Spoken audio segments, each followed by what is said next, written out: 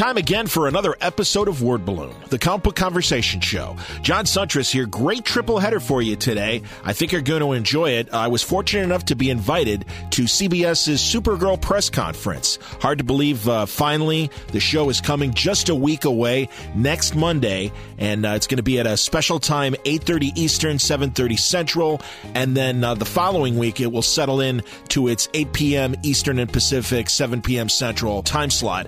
So excited about this show. Great to hear from producers Greg Berlanti, Andrew Kreisberg, Ali Adler, and, of course, the star of Supergirl as well, Melissa Benoist. It was a great press conference, interesting conversation. I think you're going to enjoy it and get a lot out of it as we all prepare for the premiere next week. That's going to be in part one of Word Balloon. Part two, I'll be happy to welcome back Ande Parks to Word Balloon, one of the original guests way back when, but Ande has been very busy. He wrote Ciudad for Oni Press and was an excellent graphic novel. And also coming in a few weeks, Seducton of the Innocent from Dynamite. Very excited about that. Both are just tremendous crime stories from Ande, and we get details on that and a whole lot more in part two. We wrap things up with our buddy Brent Schoonover, and Brent is another original Word Balloon guest from way back when he drew Astronaut Dad. Well, he's got two great projects happening. He drew the first issue of IDW's new Back to the Future series, and that book comes out on Wednesday. And then next month, for all new, all different Marvel, he's doing Howling Commandos with Frank Barberie. So we talk about both of those books and a whole lot more to wrap things up on today's Word Balloon. It's going to be great, and I'm glad you can join me today. It's all brought to you by the League of Word Balloon listeners. Thank you, as always, for your support. Go to patreon.com/wordballoon if you'd like to subscribe to the show. It's not necessary. You know, you just got Word Balloon for free. All you have to do is go to wordballoon.com or on iTunes or whatever and download it. Boom, it's there. It will always be that way. But if you want to help out the cause, if you can afford $1 a month or whatever, go to patreon.com/wordballoon or go to my website, wordballoon.com, and you can click on the banner right there on the front page. And as always, thank you very much for your support. Word Balloon is also brought to you by In Stock Trades at instocktrades.com. Great selections of books this week at In Stock Trades at great prices. Things like the Satellite Sam Omnibus, Howard Chaykin and Matt Fraction doing their best. 45% off. It's just $24.74. You can get the Man Thing by Steve Berger, complete collection, trade paperback volume 1. Also 42% off, $20.19. You can get Damage Control, the complete collection from Dwayne McDuffie and Company, 42% off. It's just $20.29. Archie Comics, 75 years in 75 stories. That trade paperback is 50% off, $7.49. From Paul Pope, you can get Battling Boy, The Fall of the House of West, 25% off, $7.49. Just a few of the great deals happening right now at InStockTrades.com. Check out all these deals and more waiting for you at InStockTrades.com. Well, it was very nice to be invited to the CBS press conference for Supergirl, and I didn't get a chance to ask a question myself, but I can honestly say that the questions that I prepared were answered and asked by other members of the press. So regardless, you're going to hear a great conversation with Andrew Kreisberg, Greg Berlanti, the executive producers, Ali Adler, another great producer, and Supergirl star Melissa Benoist. They are all there to talk about the new adventures of Kara Zor-Els coming to the small screen starting next Monday. I can't believe it. Supergirl premieres Monday, October 26th, 8:30 Eastern, 7:30 Central Time, and then it will move to its regular time slot starting at 8 o'clock on Monday, November 2nd. It's all happening on the CBS Television Network, and it's very interesting to see that this show is up against Gotham. I just think that's amazing. So that's going to be an interesting television battle. And I have a feeling that the girl in red and blue is going to win. But let's check into the Supergirl press conference that just happened on Monday. Let's listen to it right now on Word Balloon. Welcome to the CBS at TVC Los Angeles Supergirl premiere conference call. I would now like to introduce your host for today's presentation, Miss Beth Haken. Hi, everyone. Thank you so much for being on our conference call today. With only 1 week left, as you can imagine, the excitement is palpable here at CBS. We premiere next Monday, October 26th at 8:30, and then we move to our regular time period the following week, November 11th at 8 p.m. I think you all know that from the start, Supergirl has been a passion project for everyone here at CBS and Warner Brothers, and it is with such excitement that I can introduce to you the following panelists for today's conference call. We have our executive producers, Greg Berlanti, Andrew Kreisberg, and Ali Adler, and Supergirl herself, Melissa Benoist. We are ready to start the call. Our first question or comment comes from the line of Mike Hughes. Hey, Melissa, oddly enough, I'm going to ask you about Halloween here for a second, because I heard that you, first audition you went into, you got the call about it the day after Halloween last year, which is almost a year ago. So just to set the background for that. Well, last year I didn't have a costume. I was busy preparing for the audition. This year, I don't know what I'm going to do. I thought David Bowie was a good idea. I also thought maybe trick-or-treating as Supergirl would be funny. But as a kid, I was Obi-Wan Kenobi many years in a row. I was probably 4 or 5 years in a row. I was the Alec Guinness Obi-Wan Kenobi. And now you're working with Han Solo's wife, so that's great. Yeah, that's super. Yeah. Hey, just one other thing. There's been so much. When you first got it, you were not as well known, but they've been showing you so much in these promos for the last month. Has your life changed just in the last month? Have people spotted you more just even before the show comes on the air? No, you know what? That hasn't really. First of all, I'm not really in public that much. I'm in Warner Brothers land working quite often.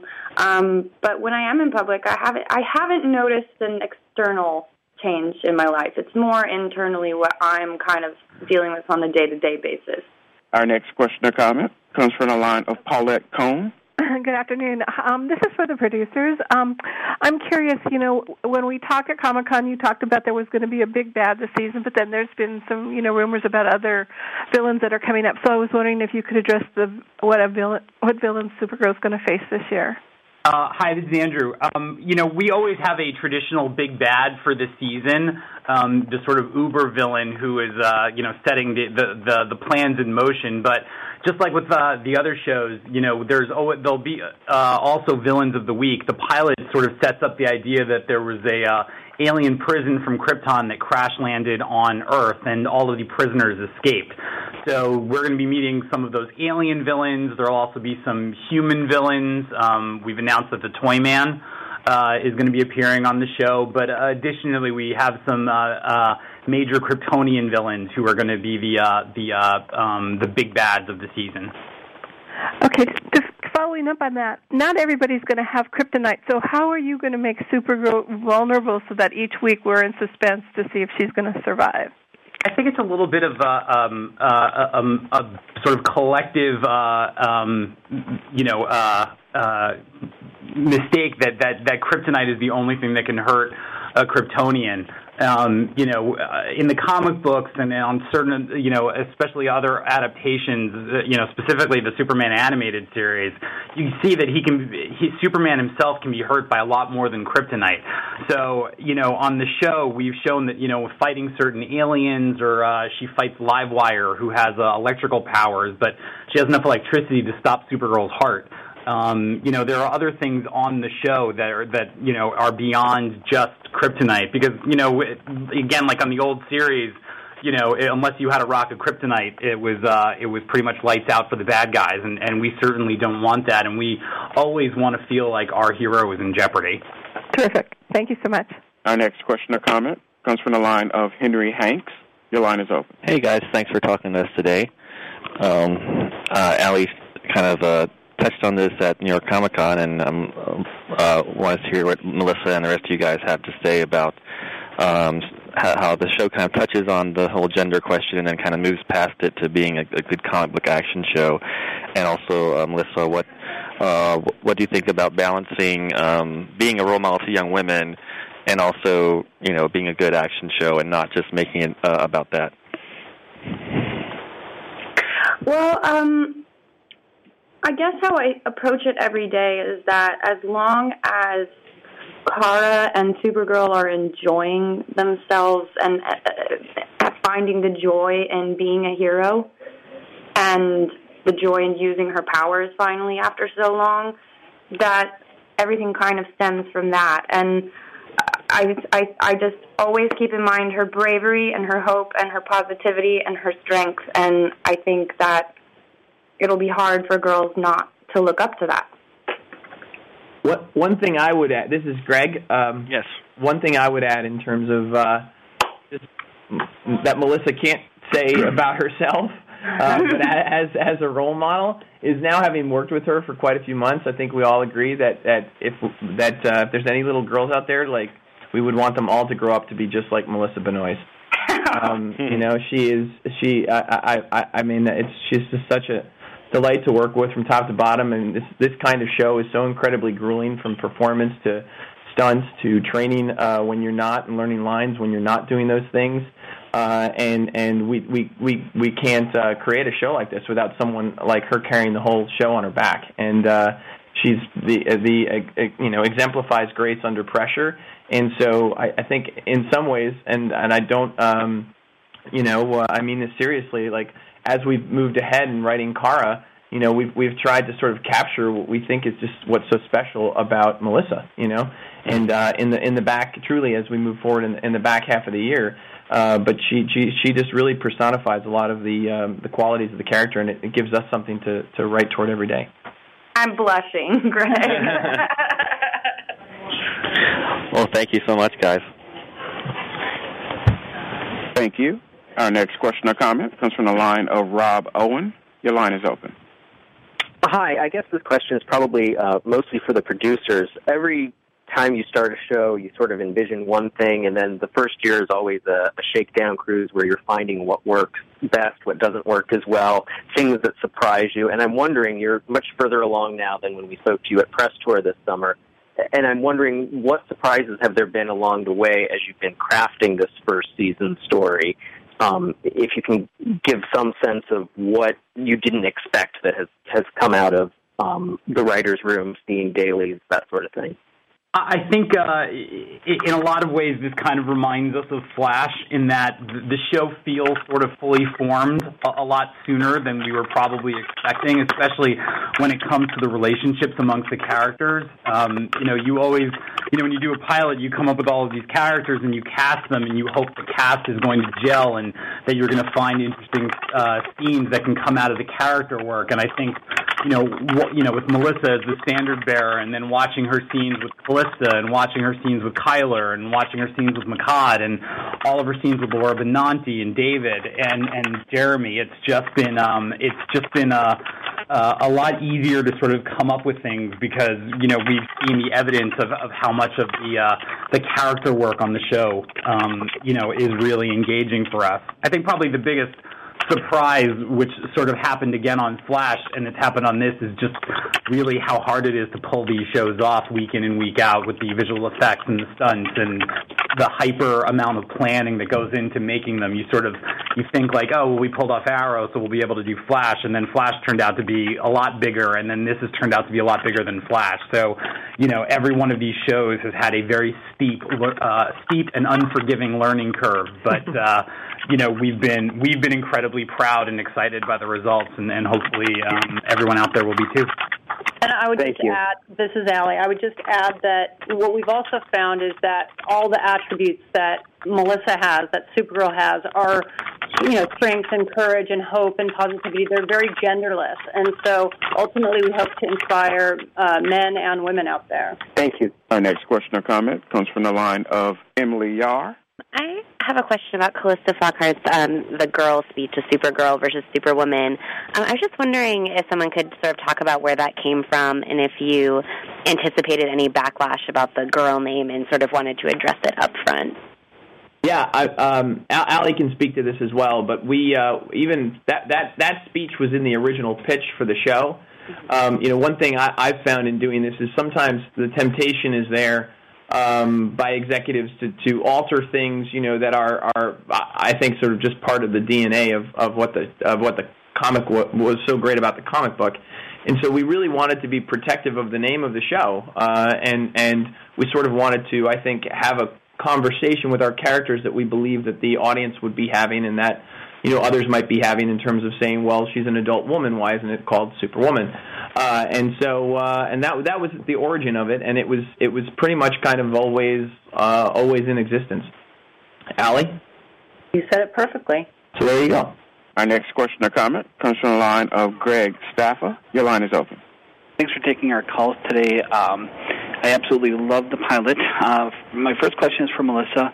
The female empowerment is a common theme throughout the promoting of the show to the pilot itself, yet when thinking of shows like The Flash and Arrow, we don't talk about male empowerment of, wanting to be the Flash. Is that something that you find is a burden at times or an asset? And do you have a superhero of your own in real life? And who might that be? Well, I wouldn't say that I think of it as a burden. I definitely think it's an asset, and I honestly, I don't really tend to focus on it too much because I just want people to have fun watching the show and to really enjoy watching Kara's journey as much as I'm enjoying playing it. And it truly, to me, does not matter that she's a girl because she kicks some serious ass.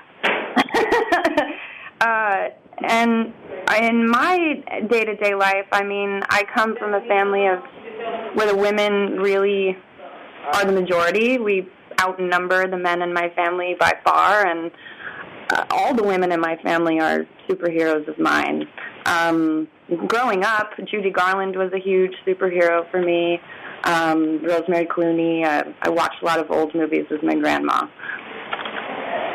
Thank you. And for the producers, is there an overall kind of pivotal moment where you looked at Melissa and said, wow, we just nailed it?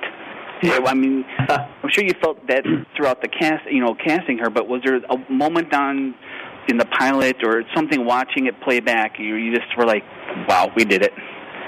We knew that she was our Supergirl and our Kara from the very start.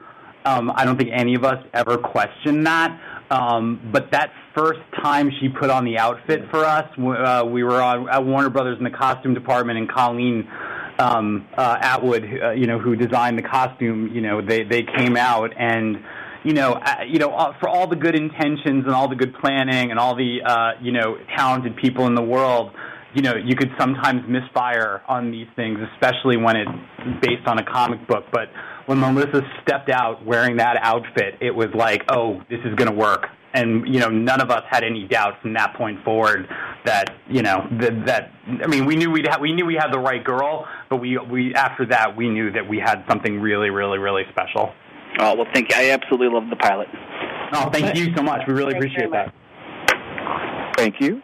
Our next question or comment comes from the line of Dalton Tevlin. Your line is open. Hi, thank you, guys. First, I want to say I really love the pilot. Melissa, I saw your representation of Supergirl was really accurate to that of the comics. I was just wondering, did you have to read any Supergirl comics to prepare yourself for the role, or do you feel as if your personality just falls in line with that of Supergirl's? I read some of them. I read some of the new 52. But also what I love about what Allie, Greg, and Andrew and Sarah have created is that I truly feel like we are making the modern 2015 version of her. And so I did want to I wanted to know the world, but I wanted to kind of separate myself from it a little bit to really make her my own. Okay, thank you. Greg, Supergirl in the pilot, she seemed to have a lot of control and know a lot about her powers and her abilities. At this moment, does she know the full extent of her powers, or is that something that's going to come along throughout the show as she learns more and she has to face? Yeah, I think our collective gut is that she's very much just at the beginning of her journey, and so even the stuff that she thinks she knows, will come into question. Not just about her powers, but also about her backstory and where she comes from, and And so there'll be, I think, there's always a bit of mystery around that, her origins, and also just around what her capacities are. Okay, thank you guys. I love the pilot. Keep it up. Thank you. We're going to try. Thank you. Our next question or comment comes from the line of Tara Bennett. Your line is open. Hi, guys. Thanks for doing this. This question is for the producers. Obviously, we see that Kara's biggest advocates are going to be her sister, James, and Hank, but they're working kind of separately in that pilot. How are we going to see them helping her as we move into the series as a unit, or are they all going to be kind of disparate confidants as we move through the development? I think something that separates Superman from Supergirl is that he's sort of autonomous. He, flies in Metropolis by himself, and something that we're really proud of is that, our episode 2 is titled Stronger Together, and it really is maybe not just about a woman that is more readily able to accept help, but Kara really embracing that and getting that help from her sister and Hank and other forces at Catco as well. This is Andrew. I think one of the fun things about the show in the beginning is that, she does have very differentiated parts of her world. She has the DEO led by Hank, and their sister works at where she works, as a sort of, unofficial agent of the DEO as Supergirl. But she also has Jimmy Olsen and Wynn, and whether she realizes it or not, Kat, back at Catco in her day life. And part of the fun of the show is that, she's keeping these things very separate. And as the show moves forward, they start to bleed into one another. And then you get the sort of fun complications of the people who consider themselves the professional alien hunters having to deal with what they consider to be the civilian amateur alien hunters. But what's great about the show is that everybody has something to contribute, and everybody has a value, and everybody is constantly learning from each other. And Kara learns very different things from these worlds. With the DEO and her sister and Hank, she really learns to hone her powers and become an even better superhero. But from her friends at Catco, she really learns the importance of being Kara Danvers and just being a woman and being a human being and staying grounded and tied to the people that she's sworn to protect. So, great, thank you. Thank you. Our next question or comment comes from the line of Megan DeMoore. Your line is open. Hi, guys. Thank you for doing this conference call. I want to kind of bring this back to the girl power marketing. We see a lot of emphasis on that. Are we going to see Kara develop any female friendships outside of her sister in the show?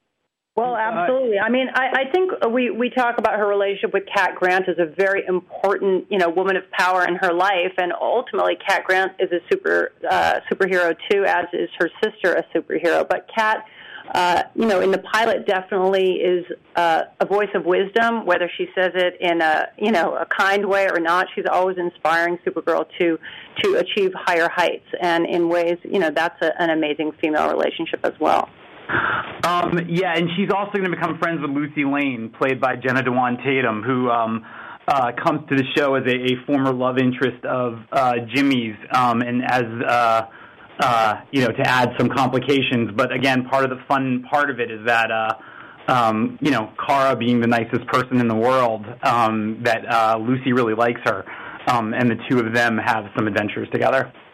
Our next question or comment comes from the line of Lucas Siegel. Hey guys, Lucas here from comicbook.com. The pace of the pilot is really go, go, go, with a lot being established and Kara really jumping into things feet first. For the producers, is that a pace that you're hoping to keep for the duration of the first season? And for Melissa, how does that pace challenge you?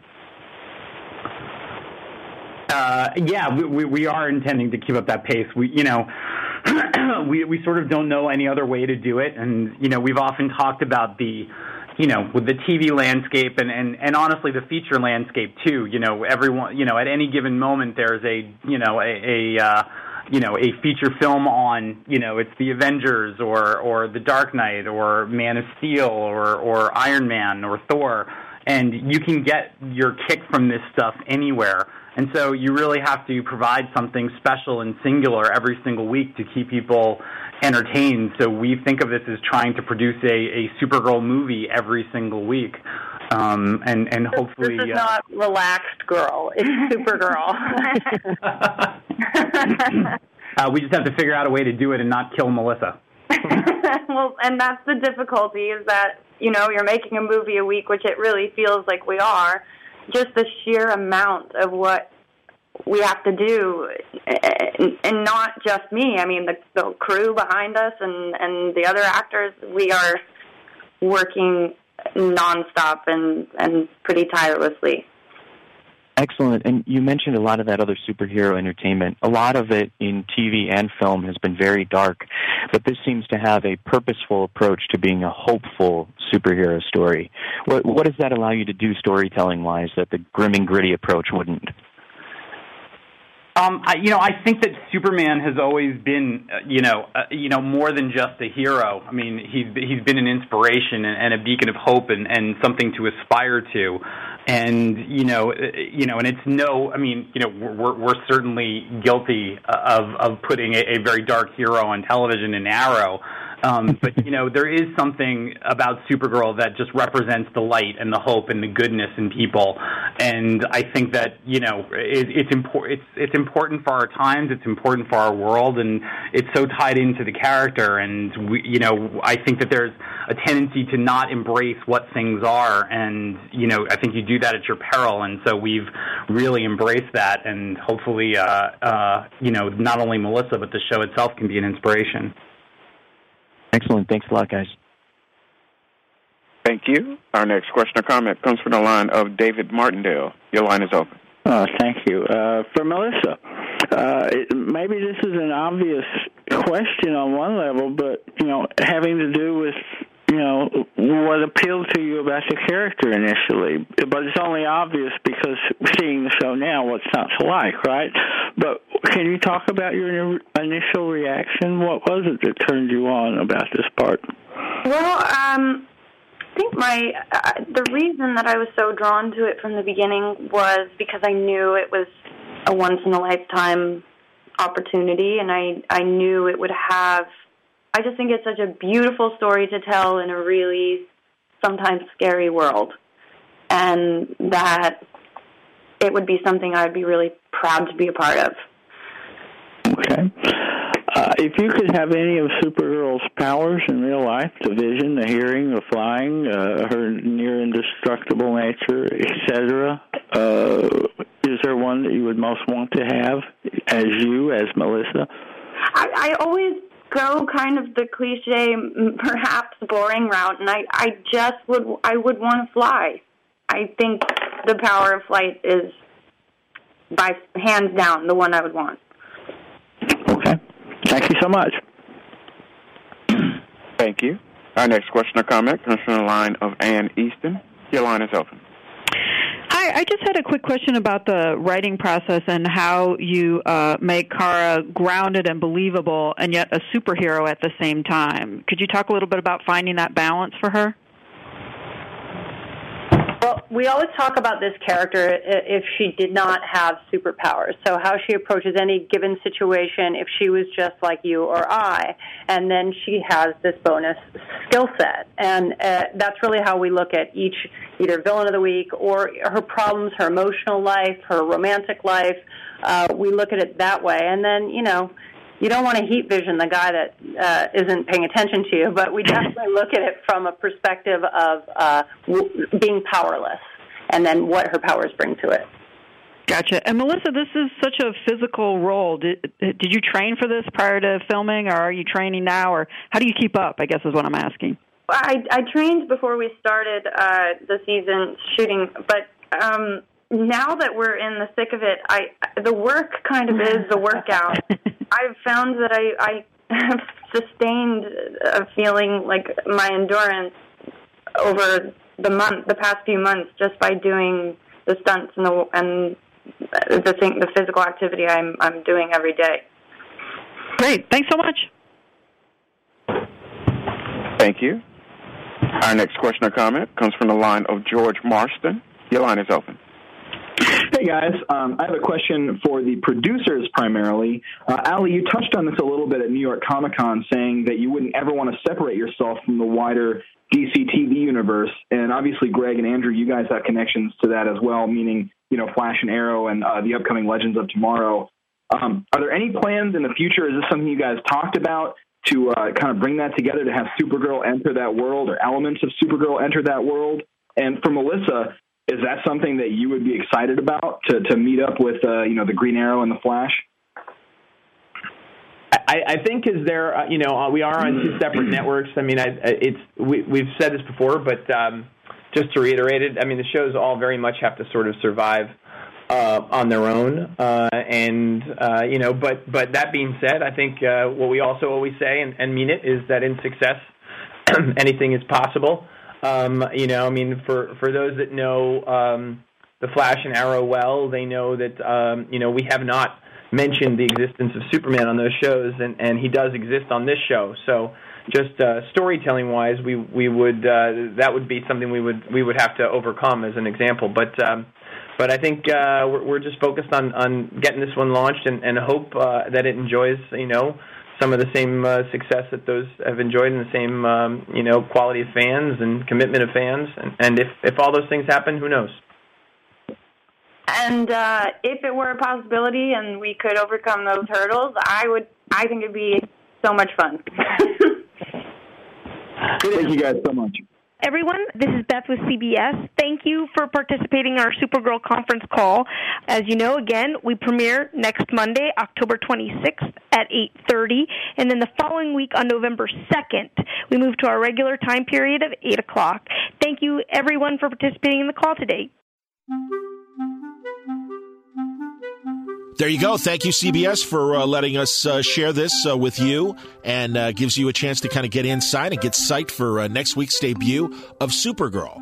Before we switch to our next subject, I just want to mention that I've seen the Supergirl pilot, and much like last year's Flash pilot, this is going to blow everybody away. I've been talking about this really since I saw the Supergirl pilot this past summer. It is fantastic. Do not listen to the nitpicky naysayers that are finding little minor flaws, things that maybe they wouldn't have done if they had written the pilot. Well, that's fine, but I believe that this is going to not only blow the comic fandom away, this is going to be a massive mainstream hit, even more so than Arrow and the Flash, because of the fact that it has a female lead, and everyone is going to fall in love with Melissa's performance. This is just excellent. These guys and women that make this show have been evolving since they started working on things like Arrow and the Flash, and soon Legends of Tomorrow. Supergirl is going to be right there with all the other great shows, and you're all going to be very, very happy with how great it is. All right, in the meantime, let's move on to a conversation with Ande Parks. Very happy to have Andy back. He is a great writer. He's an excellent inker. We talk about both of those jobs that he does in comics on wonderful books like Ciudad from Oni Press, and the coming Dynamite series, Seduction of the Innocent, which apparently has been a long time coming. So it's great to talk to Ande Parks and bring that information to you now on Part 2 of Word Balloon. He's back. It's Ande Parks. Andy, welcome back to Word Balloon. Recent birthday. We were just talking about how we both have pending birthdays, so happy birthday to you. Thank you very much. Always good to be back, man. Thanks for having me. Oh, it's my pleasure, man. You're doing interesting projects. We're going to talk about the new one. Well, let's start with the new one first, okay. I guess, because that's the one that I'm sure people have read about recently and are excited to order from Dynamite. They're doing a series with a very provocative title that's known to comic historians, and even I think casual fans will know, Seduction of the Innocent. Yeah, that one's been a very odd one. It's so, when you work on a project and it kind of evolves over, this has been maybe 2-3 years since they first mentioned it to me, and then all of a sudden everybody knows about it. It feels very weird because it's been in your head so long. Did you already write it? Have you yes. Did you turn in scripts a long time ago? Not a long time ago, but I finished the 4th issue script several months ago. So okay. Yeah, it's been in the can for me. Basically, they needed me to write it because the artist had an opening. Sure, and this is your Lone Ranger It is Esteve Poles, yeah. Okay. He had done the Django thing with Matt Wagner. Yes. And then Excellent. He had an opening, and they're like, okay, we need to keep him busy for a while, so if you can... Because we'd been talking about his Seduction forever, and I was just kind of waiting. And then they said, okay, now. And of course, that's wild. Once they want it, of course, they want it, right away. But of course, but you said, you were kind of percolating with ideas, I'm assuming, for a while. Yeah, it was really, okay. They brought me this idea, like it might be 3 years ago now. And they had the title and they wanted some kind of crime story that was set in that era of the hearings, of Wortham's hearings. Okay, mid-1950s, yeah. like kind of and early to mid-1950s. They wanted Wortham's hearing, the House hearings on whatever it was. I don't remember what they called it exactly. Do you remember the exact title?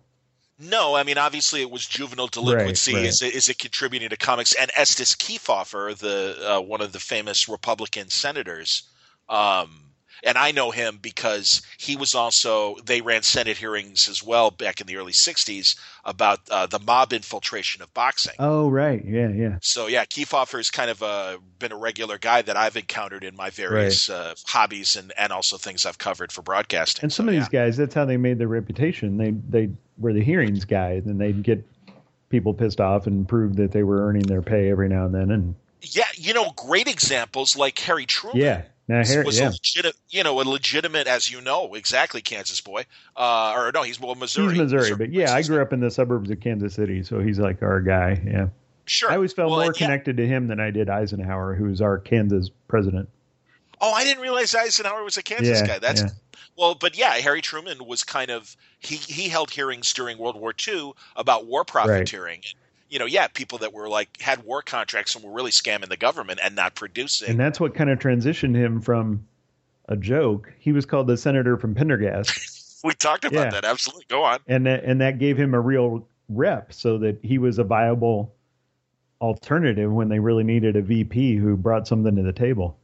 For Roosevelt's fourth term. And like you said, the senator from Pendergast, because if people hadn't heard our first conversation, Union Station, Union Station. Thank you, sir.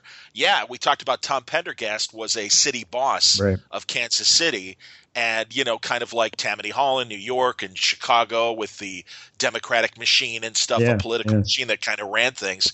And so Truman was a judge for Pendergast, became a senator, and like you said, was a joke until this war profiteering. And then, like we say, to some, unfortunately, everyone remembers McCarthyism.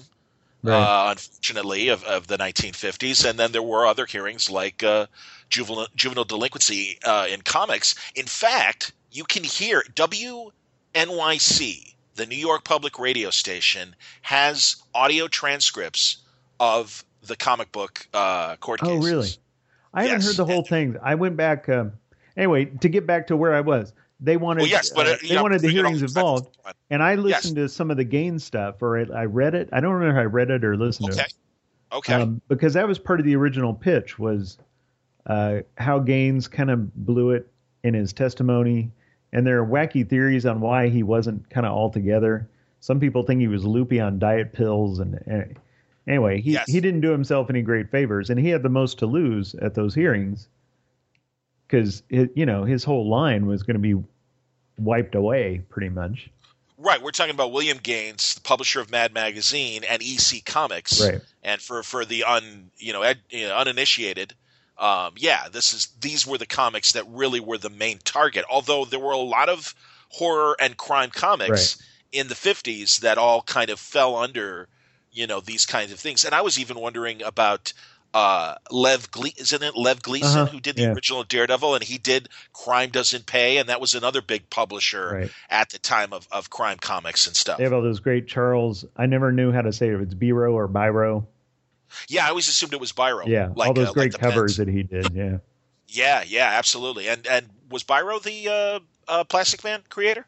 No, that's Cole, right? Oh, that's right. Jack Cole, of course it is. And Jack Cole, of course. And then this was the same publisher. And they did Police Comics, where Plastic Man came from and everything. Crime Buster was kind of their big youth hero. Right. And stuff. Yeah, I mean, again, I'm filling in the context. Right. So are these so is this like an anthology series? Are they separate stories or are they linked? So what their idea was, we want a crime story, and we also want the hearings and all that. And we want it all going on together and kind of playing off each other and so on. Okay. So I spent some time making that happen. And what I found, predictably, is that congressional hearings are not very exciting on a comic book page. So I kind of tried to maximize the drama in those as much as I could, and then bring in the crime elements more to kind of make the hearing stuff not completely boring. And then that damn Max Allan Collins wrote a book called Seduction of the Innocent that had a lot of that stuff in it. Oh, wow. I had forgotten that. Go on. Right. And it's a fiction book. It is. It's a prose novel, right. Okay, go on. And I haven't read it, but the Dynamite guys wrote and said, well, this is kind of a blow, and we're probably not going to do this thing the way we've talked about it. And I said, well, that makes sense. I get it. But if you ever want to do it as just a flat-out crime thing, let me know, because I like writing crime fiction, and we can make something happen. And like a year later, they were like, let's do it that way. So fantastic. They wanted to keep the title, which I get. It's catchy, and in the comics world, it gets people's attention. No question. But it no longer really has anything to do with the hearings. It's actually set, if I remember, like right before the hearings happen. Okay. Because I kind of wanted to say, like, okay, let's set it in those last days of anything goes, at least in the comic book world. And it's just a gritty crime story set in San Francisco, because I always like I love that Maltese Falcon was set in San Francisco, and I like that. Absolutely. Setting. Yeah, Dashiell Hammett. Yeah, yeah. Absolutely. All of his heroes were set in San Francisco. Yeah, right. And plus the fog and all the crazy streets, the uphill streets and everything. And there's I love this city, and there's so many crazy settings that I wanted to use. I wanted to use Chinatown and the Japanese tea garden and the wharf, and I didn't get to Alcatraz. If they let me write more, I'll get to Alcatraz. We didn't get to that. Okay. So I wanted to use all that stuff. And so to relate back to the title, the story is about this young, kind of naive FBI agent, and it's about him being seduced by the darkness and violence in the big city that he is not expecting. So that's excellent. The title still relates to the theme of the whole thing, but it no longer has anything to do with the Wortham hearings and so on. Okay. And I haven't read Max's book either. I'm a huge Max Collins fan. Yeah, me too. And I hope that maybe for your second arc, without knowing what's in Max's book, I think of Gerard Jones's Men of Tomorrow history comics and the real history of comics that is tied to the criminal element. Mm-hmm. You know, I mean, and I think that, there might be some, interesting stuff there. That's a good point. Yeah. By now everybody's dead. Right. So I think you're okay to kind of explore that stuff. That would be interesting. So, yeah, man. Were you in San Diego this summer? I forget. No, I haven't been in like 3 or 4 years. Okay, I was going to say probably the last time was when we exactly. got that of the great George Clayton Johnson, that was the amazing. co-writer of Logan's Run and Ocean's 11 and great Twilight Zone and Star Trek writer, a wonderful sci-fi writer. Because Major Malcolm Wheeler Nicholson, the original founder of what became National Periodicals and DC Comics. He's the guy who created Detective Comics and Fun Comics, and then later More Fun, ultimately selling his books to National. But his granddaughter was there and talking about those pre-Action Comics #1 days of the comics from up to 1938. And and I think that combined with Gerard's book and everything, there's interesting stuff there. And like you say, the title is provocative and will certainly get people talking. Right. And I'm sorry, I forget your collaborator's name again. Esteve Poles. Yeah, Esteve's art. My God, I mean that's kind of perfect. He's really solid, and the colors. I'm going to be embarrassed because I don't remember the color's name, but he's really good. Esteve needs just the right guy, and this guy's really a good fit. And then we have our old Simon Boland, who lettered all our Lone Ranger stuff, is on this book too. So very kind of cool. getting the band back together a little bit. No, that's terrific. It's a good team. Now, is just 4 issues or 5 issues? I've written 4, and that's all I'm doing for now. So, but you know, Nikki is not a dummy. If it goes well, I'm sure we could do more. Okay, but it's going to be a 4-issue series. Right. Very cool, man. No, and to be honest with you, kind of glad because I never think it's the writer's fault, but a lot of some Dynamite books sometimes they take their sweet time with the story. Yeah, right. And it's like, guys, let's. And I kind of have a feeling that comes from editorial and publishing. It's possible, rather than the guy. Again, whatever. And I know you did a lot of singles and double and 2-parters. Well, I did. I wrote like the first 3. Well, at least the first 2 arcs of Lone Ranger are big kind of 6-issue things. Yes. And then from that point, we never knew how much time we had. I mean, we knew Lone Ranger wasn't a major seller and wasn't going to be around forever. So we stuck to 1 or 2 issues because we never knew when we might get the plug pulled. And actually, I grew to really enjoy the discipline that comes with that of, telling a one and done, especially in a Western. I kind of pretended I was writing The Rifleman or something. I hear you, man. I just applied that kind of discipline to it. Like, let's introduce some new characters. Let's show an interesting dynamic that tests our hero's character and get the hell out. Get out of Dodge, literally. Right. Absolutely, man. No, and I think that worked too for Palmiotti and Justin Gray when they were doing Jonah Hex. Yeah, right. And really, I mean, well, let's be honest. I mean, the great Western comics for years, they were one and done, or if anything, even 11 pages and stuff. Right. So no, that's great, man. I'm very psyched for this series, and I think a great art team, and you're awesome, and you're kicking ass. And I'm really glad that you're getting more and more opportunities to write. Yeah, thank you. No, man, I'm very, very psyched for this series. I think it's going to be a lot of fun. And another thing too, I'm glad you're telling, like I said, tighter stories because, the single issues are really kind of, it's becoming an interesting time at the big two as they flirt with that $4.99 price point. I know, yeah. And it's interesting. I don't even know. Is this going to be a $3.99 book? Do you know? I believe so. Yeah, I don't. Okay. I think I would know if it had jumped. Sure. And standard 20 pages? Yeah, we're 22. Yeah. Oh, excellent. Even better. Yeah. All right. Very cool. Good deal. And I also wanted to talk to you about, was it Oni that put out Ciudad? Yes. Yeah. Man, I got to tell you, dude, I loved it. Oh, good. Oh, absolutely. Now, and I know you co-wrote that with the Russo brothers, well, right? Kind of. We co-developed it. It was an interesting situation. At the time, they were still TV directors. They were known for Arrested Development. I think back when I first met them, Community was still in the future. Okay. And they were trying to get back to their roots a little bit because have you ever seen their first kind of caper movie, Welcome to Collinwood? No, I'm aware of it. I haven't seen it. You'd like it. It's cool. It's got a Michael Jeter, who I just love and miss all the time. He's in it. Yeah. The Evening Shade guy. Yeah. He's so great. Great character actor. Absolutely. He breaks your heart in The Green Mile.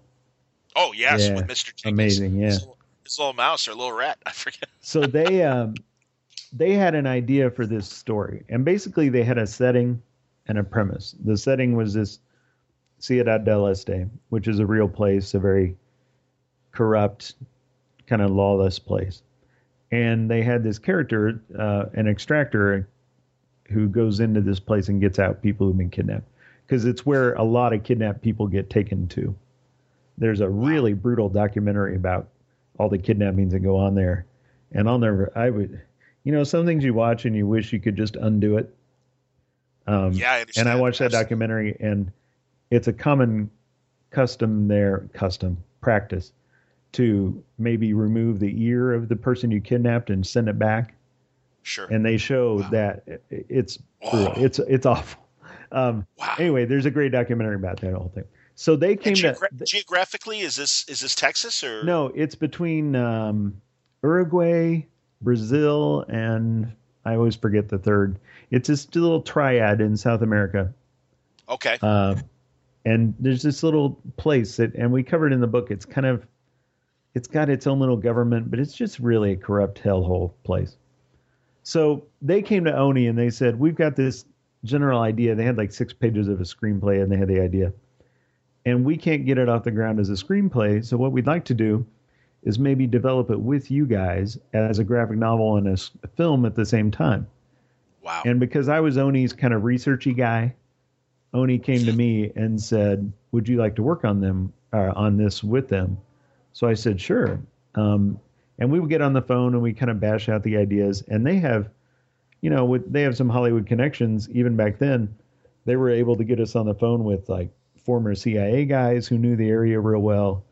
And we could talk to, and I'll never forget, we talked to this one guy and he said, well, if you want to really get to know Ciudad, you just come down with me for like a week and I'll show you all around. And we hung up and I said to my wife, I'm not going to, that's not happening.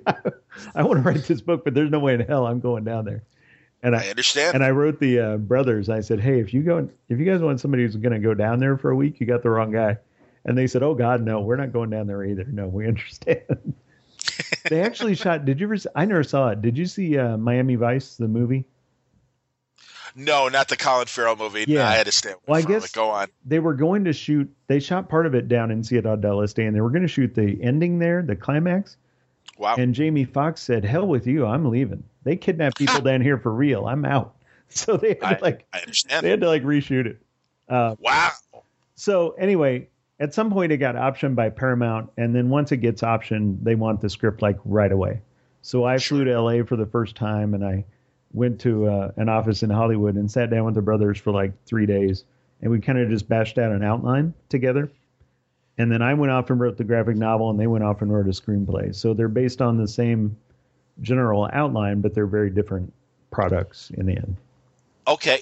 Will you, if it becomes a movie, will you get credit? Yeah, credit? I have a little bit of ownership in it. They were nice enough to give me a little bit of ownership. And then, that's terrific. And then the placard, it's all in the contracts. It would say something like, based on the graphic novel by Joe and Anthony Russo and Ande Parks and drawn by so-and-so, whatever. Fernando Leon Gonzalez. Right.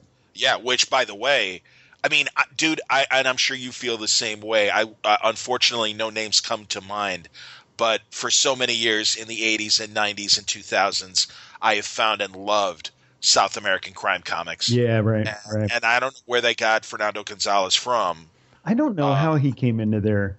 We had a really hard time. We had one artist that fell through, and then we couldn't find the right guy. And I had a very particular vision of somebody who was kind of grounded in realism, but not too much. Somebody could cartoon a bit, and he just, when he came across, I was like, well, that's the guy. It took a while, but we really did find the right guy, I think. Absolutely, man. And Chris Crank doing the lettering as well. Yeah, he did an amazing, and it's a demanding book. There are a lot of different fonts and stuff going on. He's really good. Absolutely, no, and a good friend of Word Balloons and the Chicago comics community. He used to work for Devil's Due, right, back in the day and stuff. Is he still a local guy? He's in Cincinnati now. In fact, I saw him at Tony Moore's Cincy Comic Con. Absolutely, and no, great guy, and it, gets a lot of independent work, and I'm glad because he really is a top notch letterer. Right. And I didn't realize at the time that he did it. When I saw the credits, I'm like, hey, Crank did this. It's fantastic. So, and he also currently does Revival for Celia and Norton. Right. He's tight with those guys. Among other books. Was he ever in their studio, or was he not part of that? It was before they had the studio, but they were all together working on, Devil's Due stuff. And really, they still do, Crank and Norton still do the Crank cast. And I didn't know they still did that. Yeah. Yeah, that's one of those original 2006 podcasts that's still chugging along. Right. So, man. No, it's I'm really happy, and it's a tremendous book, man. I really love it.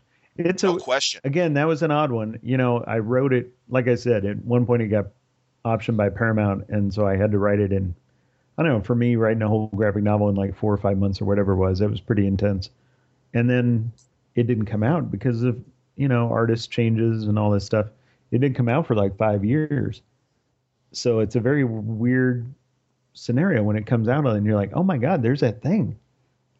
now crazy. Suddenly it's in everybody's hands, but it's so far removed from what I'm doing these days that it was a very interesting phenomenon when it came out. But I'm glad, it seemed to be well received. I'm glad people dig it. Absolutely. It's a very tough, it's probably, and I've written some tough stuff, but it's probably the toughest, kind of harshest thing I've written. Wow. There's a lot of, a lot of really nasty stuff. And when I go to library events or literary events sometimes, and these nice little old ladies come up and they're like, oh, we want to buy a book. And I'm like, well, here's Ciudad, but I want to tell you a lot of horrific things happen in here. And you maybe need to just take a peek between the covers before you buy one. I don't want to be responsible for traumatizing anybody. Are they just comics in general kind of library festivals, or are they? I go to because of Capote in Kansas, I got to know a lot of the library ladies around this area. And so if they're having an author event, they often invite me to that stuff. And I have I have a PowerPoint presentation where I break down a scene from Capote in Kansas. Cool. And kind of talk about how Chris and I worked together to get the effects that we wanted, how we slow things down, how we speed them up, how we kind of use symbolism to get this message across, and it just kind of blows people's minds that, people who make comic books are thinking about things like theme and symbolism. Yes. Like, yeah, I did. Who knew? Well, no, but that is the great thing, and I really think that adult comic books have really blossomed in the 2000s at a pace and rate. I mean, they've always been around. I mean, God, as you know, there's that Arnold Drake and was it Matt Wilson or Matt Baker? Oh yeah, Matt Baker. Yeah. Matt Baker's an African American cartoonist from the late 40s and 50s. He was a Phantom Lady cartoonist, among other things. But they did that. It Rhymes with Lust, right, I believe, or It Rhymes with Dust. I can't remember what it was called, but a great, crime graphic novel that really can stand up with, anything you could think of in terms of just a good, tough crime story. And it was a very adult story for its time as well. Right. But now I really do think, God, I think back to, when Vertigo was doing the crime novels just a couple of years ago. And, God, a million of our artist friends like Jason Latour and stuff were guys that drew those, to the stuff you were doing at Oni from Union Station and Capote and things like that.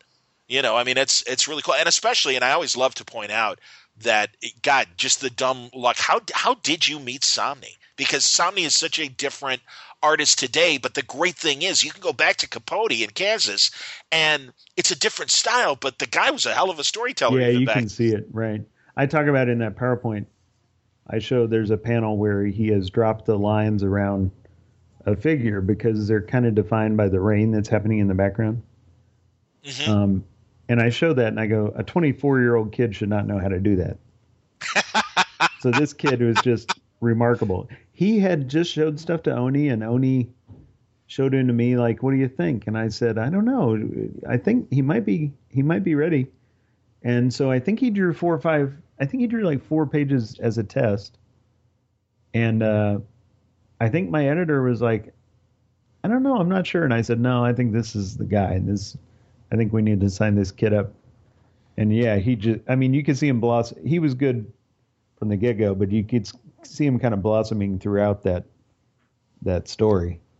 And you introduced him to my podcast, and Around Comics was still going on back then. Right. And we all just were like, my God, this kid's great. Yeah. And just as a thank you, he sent us these lovely little, like slightly bigger than baseball card kind of painted sketches of different things. Oh, cool. And he gave me a shadow sketch, and it was great. To now, modern Chris Somni and, all the accolades that come to him and wait for the Daredevil run and everything he's done, Ultimate Spider-Man and all the different Marvel things that he did. And I forget what he's got coming up, actually. I don't know that I've heard what he's doing post Daredevil. I don't. But right now, as I'm looking in my office, I'm looking at a framed Dan Dare, the 50s British Flash Gordon character. And he did this beautiful when he and a bunch of the artists, and I can't remember the name of what they're like. They all did warm up sketches, and just to challenge themselves, they would they had a group, yes, and it was on Blogger or whatever. Right. And I can't remember, and I think Chris's wife kind of named the group or whatever. That was super cool. I'd forgotten about that. Yeah, man, and yeah, so I bought back in 2010, this great Dan Dare warm-up sketch, that and a great Super Chief that he did. Yeah, man. Oh no, I love my Silver Age characters, absolutely, man. Well, Chris is I say this in the nicest possible way. Chris is a freak. Yes. I remember sitting down with his wife like 15 years ago. Man, maybe not that long. Maybe 10. Yeah, probably around 10 years and ago. Saying, that's the party time. Go on. I'm really worried he's going to burn out. Like, you need to not let him work so much. He's going to, nobody can handle that much time at the board. These guys get fried. And she was like, yeah, I know, but he has to ink his own stuff because it kills him to have somebody else. And he really wants to do it. And then I look back and think, well, she was right. He's just one of those guys who doesn't get burned out because he just wants to be at the board. Yes. The days are hard, but he seems to thrive on it. He's clearly inspired by the work, by the process and everything.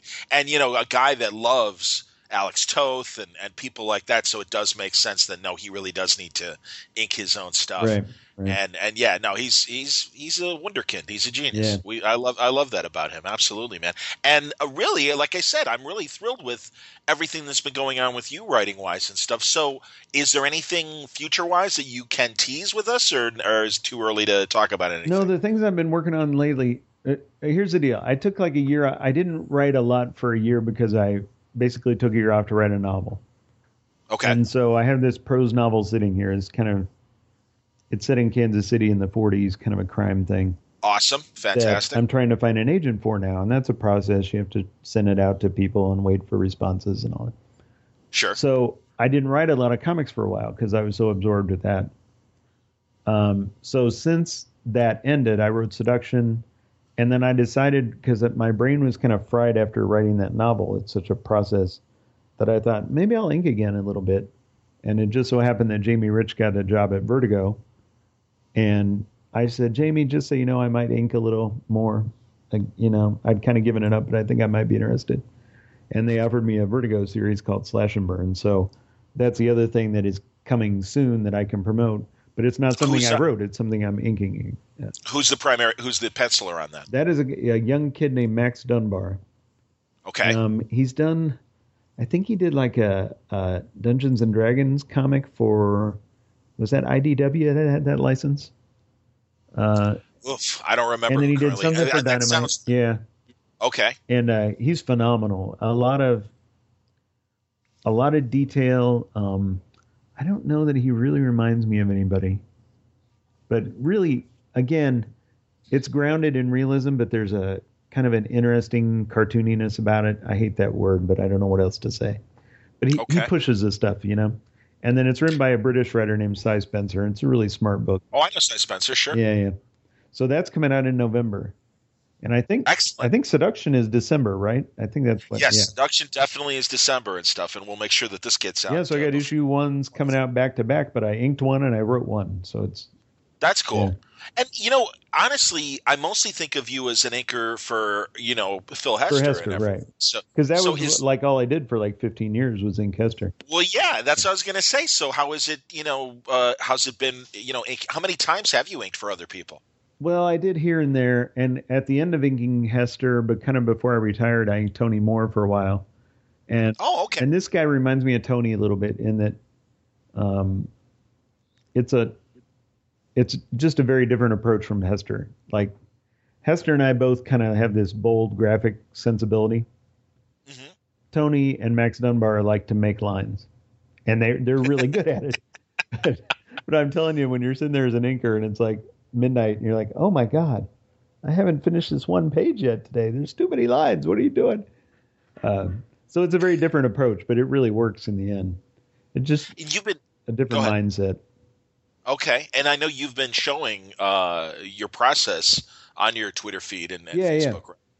Yeah, I shot a little video of I think people, they just are so, they don't understand what it's like to ink with a nib, I mean, that even a lot of young artists who show me their stuff at shows these days, they either work with marker or kind of brush pens or something. What is a nib for the layman? A nib is like a dip pen, like a crow quill, you might say. Yes. And that's my main tool, especially on a guy like Max Dunbar. With Hester, I was able to use more brush, but with Max, it's a lot of little lines, and I need to use a pen. Right. And you dip it. And what I like about the pen, the brush is the greatest tool ever because you can get any line weight, like with just barely moving your hand. It takes a lot of practice, but with just a slight more pressure, you can go from razor thin to, a super fat, chunky line. I'm up. The pen, you can do something similar. It's not as extreme as a brush, but I've used a pen so long that I can kind of drag the pen in the way it's supposed to be moved. Mm-hmm. But then I can kind of turn it on its side and get a razor thin line and kind of manipulate it and get the lines that I want pretty easily. It just takes a lot of practice. The old cliche that every painter has 500 bad paintings in them. Absolutely. You got to get them out before you get to the good ones. You just got to have a lot of hours in that chair using these tools before they become second nature. But I think people are interested in seeing a video of me using a nib or using these tools that are kind of old school craftsman stuff? It seemed like for a while there was a worry in the industry that inkers might be on the way out, and that we might see more pure pencils just kind of, I don't even know the process of taking pencils and statting them in or whatever to make them, colorist ready, and that the inkers' days might be numbered and stuff. It seems like that's not the case anymore. It happened a lot, especially depending on the economics. Like Dynamite doesn't have enough revenue to pay an inker probably. Okay. So at Dynamite, I think Esteve inks his stuff, but a lot of their people just pencil tight, and then they take it into Photoshop and they play with the levels and make the pencils darker and drop out some of the, grays and so on. Okay. But yeah, there's still a lot of artists like Max, I think, could ink himself pretty well, but it's hard to pencil a book a month. It's hard to ink a book a month. It's really hard to do both. It takes a rare guy like Chris Omni to do that every, month in, month out. So there are some guys who cannot pencil tight enough to be shot from pencils, or they don't want that, and they don't have time to ink themselves, and they want a professional guy to do it. So there are still jobs out there, but it's not like when I broke in 20 whatever years ago when every book at Marvel and DC had an inker. Sure. No, and again, I appreciate you putting it that way. It is the economics of comics, and they are rapidly changing, and we're kind of seeing that in terms of some of the moves that the companies have made. It's a changing market, and like I said, I'm glad there's still room for you both as an inker and a writer. I hope you find an agent for this book. Yeah, me too. I'd like to write another novel. It was really hard, but really rewarding too. Excellent, man. No, dude. Hey, from day one, I know you from Union Station. Right. That's what got my Ande Parks attention. I kind of knew you and Phil in a cursory way, sort of like when you were doing the Clerks comics, and certainly more so when you guys were working with Brad on Green Arrow, the Nightwing stuff that you guys were doing with Devin Grayson. Wasn't it Devin? Yeah. That's okay. I wanted to make sure. Absolutely. So yeah, man. I'm glad, and I'm glad there's room for your art stuff too. Yeah. I just had Brad on. Oh, really? Any funny memories of that era? Well, of course you started with Kevin, for Christ's sake. Right. Arrow. Shame on me. It's funny. It was funny just to be around two guys who were so psyched to make comics and who totally didn't need to make a comic. They had plenty going on. But talking to both Kevin and Brad, they were just like, "Holy shit! I'm going to get to play with, the Demon, or I'm going to get to write, Speedy going back and finding the old ring, and just all this." They just thought it was the coolest thing ever. Yeah. And the Arrow car, absolutely, man. No, both runs were just fantastic. And how often, do you ever see those guys? Brad doesn't do as many conventions as he used to. It's been a while for both. I exchange an email every now and then with Brad, or I'll say some on Facebook, and he'll shoot me a little PM or something. I haven't talked to Kevin in quite a while, but I know if I saw him, he's always been super nice. And he, once you work with Kevin, he considers you family, and that's part of the film thing. You work on these films, and it's like assembling this big team, which is like a family who you with so intense for 6 months, whatever it may be. Absolutely. So he has that mentality, and he still considers me part of the family because we worked on comics together. Yeah, man, for a really long time. Absolutely. Yeah. That's fantastic. That's cool to hear. And I have to tell you that from a film, kind of history standpoint, I finally bought the first volume of Simon Cowell's Orson Welles biography. Oh, nice. I read the first one, and I have not kept up with him. The second one I bought for a friend, and then our friendship ended, so I don't. Oh, no. I don't know. So I'm gonna have to go out and find it again, man. Exactly. I'll buy it on Amazon. The hell with it. That's all right. No, man. It was. Yeah, I'm psyched to read those. He also, he has a great. I don't remember if he wrote a whole Lawton book, but I have a little thing that he wrote about the making of. Oh crap! Now I'm blanking on the Lawton film, the one Lawton film. Oh, Night of the Iguana. Night of the Hunter. Or Night of the Hunter, that's right. He has a great short book about the making of that and about Lawton's process and all that. It's pretty. Wow, that's cool. There is a Night of the Iguana, though, as well. There is. I don't know what. I want to say that's like a Taylor and Burton thing, isn't it? Oh, you're right. Nice. Attaboy. See, Ange, you always say you're like, not really. I don't know buff or anything. And then you pull this shit out of your ass, and it's like, yes, you are. Shut up. Of course you are. I'm not as well versed as you and Hardman. You just corrected me, man. What are you talking about? You're doing good. Absolutely. And did you watch last month on Turner? They had the author of that 5 Came Back. I haven't seen it. I've seen the promos, but I haven't seen it. Yeah. The book is excellent, and I'm assuming it's in softcover now. And that's probably one of the reasons why they had him on. Right. I want to say Mark Harris, and I could be wrong about that, but definitely the title for people listening. It's 5 Came Back. I talked about it when it first came out a year ago, and it's about the 5 directors that went to war: John Ford, John Huston, William Wyler. Right. And let's see, there's 2 more. Frank Capra, of course. Yes. And was it Wellman? Is it William Wellman? Might be. I'm probably wrong, but I'll say William Wellman for the purposes of our discussion, and people can correct me or go actually read the book. But it's tremendous because it's everything they were doing in the 30s leading up to World War II. Right. Their actual work during World War II and how it affected their shaped. Post-war. And William Wyler is the most interesting. Well, actually, they're all really interesting. But Wyler and Wyler made Best Years of Our Lives, which was kind of about the soldiers coming home and the difficult adjustment back to civilian life after the horrors of war. And it's kind of interesting that there's a subtext of Wyler's own traumatic experiences and stuff. Really, and again, all of them were affected by their war experiences. But yeah, it's an excellent read. I gotta seek that out. Yeah. Yeah, and it makes you appreciate in some cases works, and I won't tip which directors I'm talking about, but they're ones that I had in very high regard, and then I read this book, and then I rewatched the movies and can kind of see the flaws really? in their work. And I'll leave it at that, and I'll let people read and discover for themselves. But yeah, it's an excellent book. Interesting. And man, it was they showed the World War II movies, propaganda films that they made both for the servicemen and for civilians, and a lot of those films are on YouTube as well. But yeah, it's an excellent look at 5 really classic Hollywood filmmakers. Yeah. So I highly recommend 5 Came Back to you and the audience. I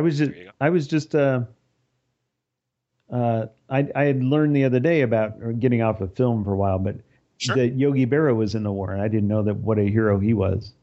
I didn't either. I didn't know about it. He served and had quite an illustrious record, I guess, before he came back and won all those rings and everything. And we lost him just a couple of weeks ago as we're recording, and I immediately, luckily being in sports radio as long as I was, I actually got to meet Yogi Berra. Nice. And also really had a Yogi Berra experience. We had Mickey Mantle in studio at our radio station. And the producers thought it'd be a great idea to call Yogi at home in St. Louis and have the 2 of them talk on the phone. Right. And we thought it'd be great.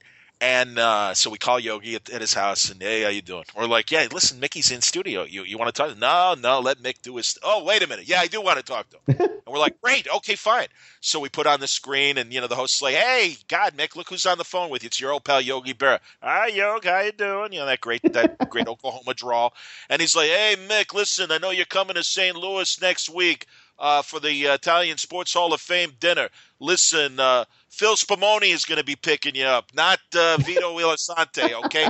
Phil Spumoni, all right? Okay, Yogi, all right, take care, bye-bye. And he hung up. And we're just like, awesome. That's We've fantastic. just been Yogi. Yeah, classic Yogi Berra and stuff. So yeah, we're like, and it was great. And Mantel's like, "Say, I told you, man, that's Yogi." He goes, "There you go, classic, classic Yogi." And we were dying. We were like, "This is fantastic." So yeah, but again, I mean, I'm glad you mentioned his great record because we all know the funny stories and stuff. Right. And yeah, man, when you look at his stats, he's one of those guys that like, holy cow, what a career! What an amazing, really. As a player and as a manager, great manager too. I think he won 13 rings as a player and a manager. It was crazy. Only the Yankees as a team have won more than that. Exactly. it's the Yankees at 20 something, then Yogi with 13, and then the Cardinals have 11. I think is the ranking.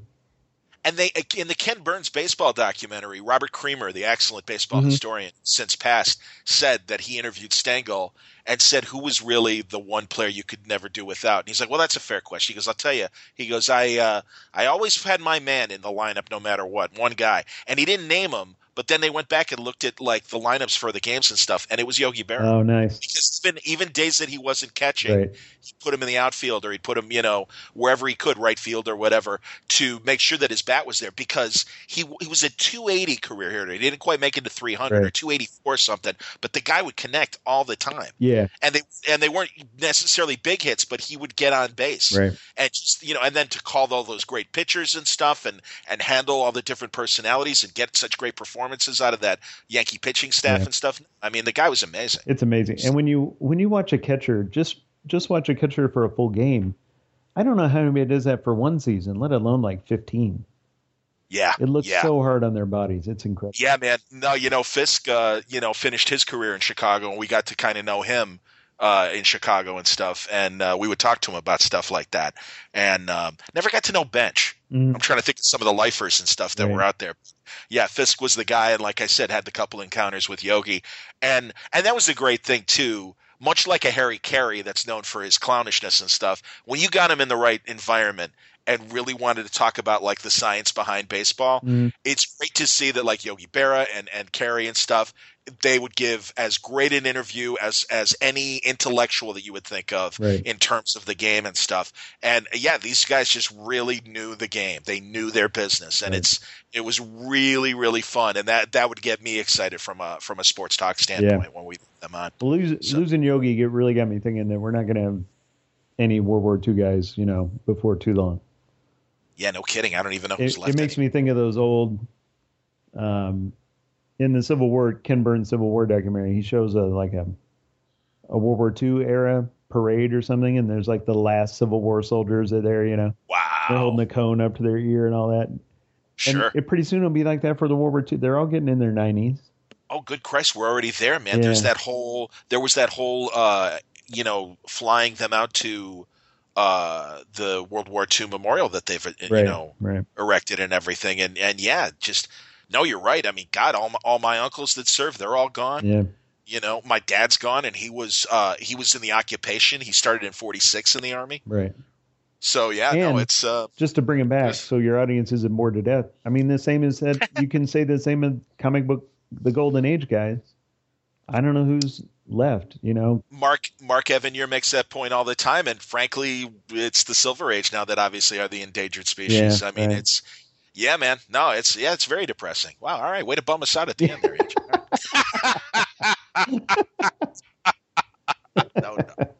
No. Very cool stuff coming. Slash and Burn in November with Cy Spurrier and there's two sides. This is Cy Spencer. Not the hair clip for men, man. Right. Cy, or the other Cy Spurrier. That's right, Cy Spencer. Right. And yes, Max Dunbar. And Max Dunbar and Seduction of the Innocent coming with the Lone Ranger team fronted by Ande Parks in Dynamite in December. Excellent. Thanks so much, man. Hey, as always, pleasure. And when that novel's ready, I better get a preview copy, and we'll talk about that. Absolutely. All right, wrapping up the conversation with Brent Schoonover. Very happy to have Brent back. It's been a while since we've done a long, in-depth conversation, a couple floor interviews over the years. But Brent's kicking ass. He's doing some really neat books right now. We're talking about his first issue for IDW's Back to the Future. That comes out on Wednesday. And then also he's with Frank Barberie on All New, All Different Marvel, whatever the hell it's called. Whatever the hell it is. Howling Commandos. Now, I know we've been down the Howling Commandos route before, but I have a feeling this time Frank Barberie and Brent Schoonover have clicked onto the right combination of S.H.I.E.L.D. and monsters and a lot of fun. It's a great first issue. They gave me a chance to look at it, and I'm very excited for this series. And happy to welcome Brent back. We're going to have to get Barberie on as well and talk about that and some of the other things that Frank's got going on. But for now, happy to welcome Brent Schoonover back. We share a lot of interests, and actually it became a very Halloween-themed episode because of what we talked about. So enjoy it now. Me and Brent Schoonover talking on Word Balloon.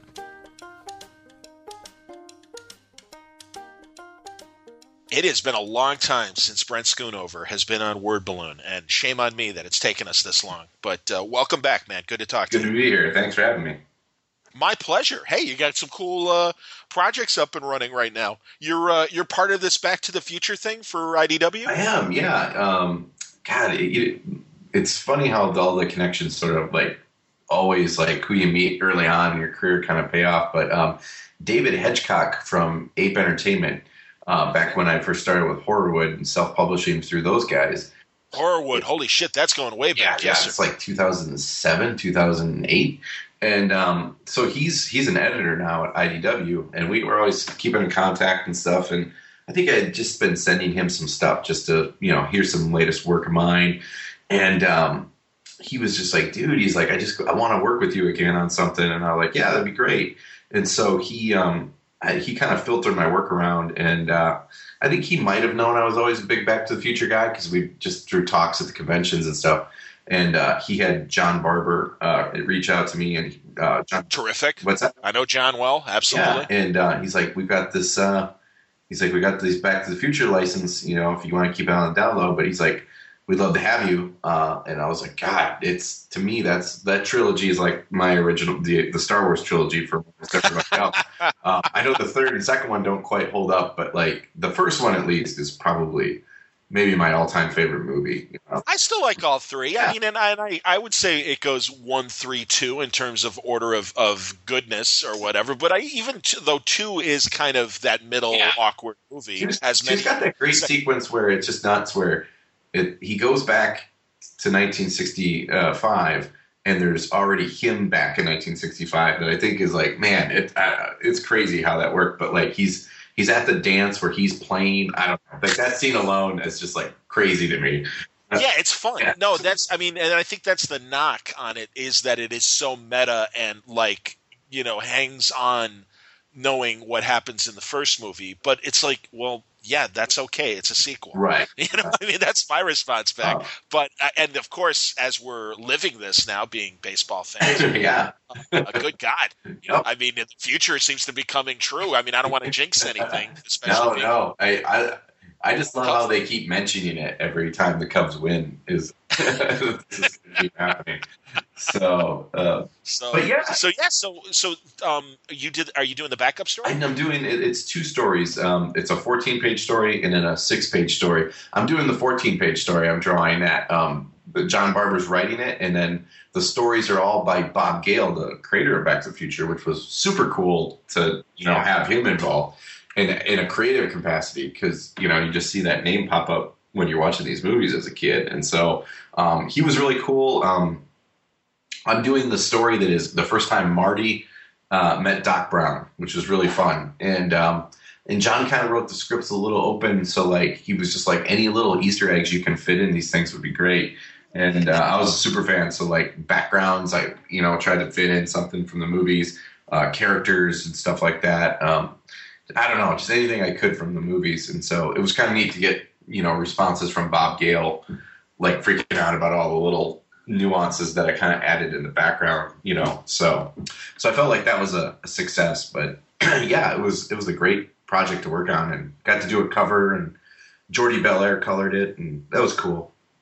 Excellent. And like you said, there are a lot of Easter eggs, and people will recognize locations and moments that all make sense. Yeah. If as a fan of the 3 movies. No, man, it's a great franchise. And also Bob Gale, of course, longtime comic book fan, he did that excellent, and I will call it excellent, Daredevil story that ran right before Bendis's run, his regular run. Like I think he had done the David Mack story.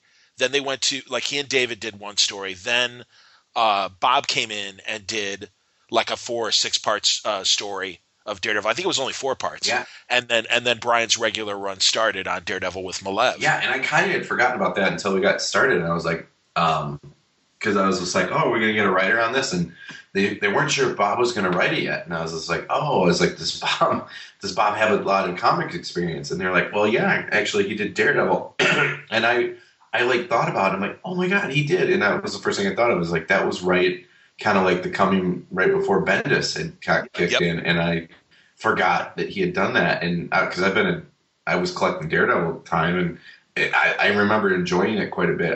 It kind of had kind of fell off the radar for me, but yeah. Sure. And kind of like the second Back to the Future movie, I think it has its critics, and I'm like, especially coming off of Wade and Somni's run. Yeah.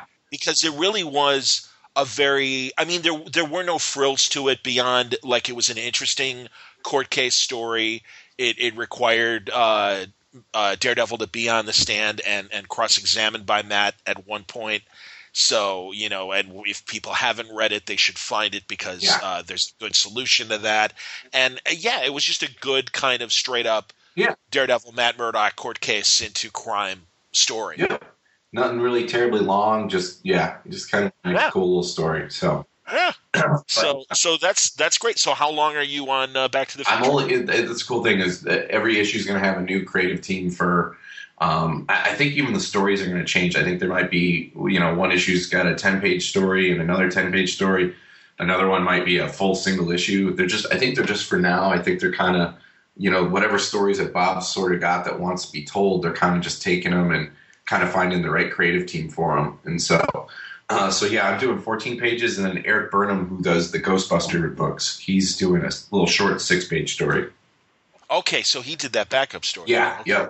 And that's kind of a young Doc Brown story. Yeah, and Eric's so good at all these, he does so much of this Ghostbusters stuff, and he's so good at taking these things, and I kind of call him like, he's like a Bill Mantlo kind of guy. Like, he kind of, sometimes I feel like he gets these gigs that maybe aren't like the most desirable. It's like, here's a 6-page Doc Brown story, and he still manages to turn it into something that was probably better than what you could have hoped for, so.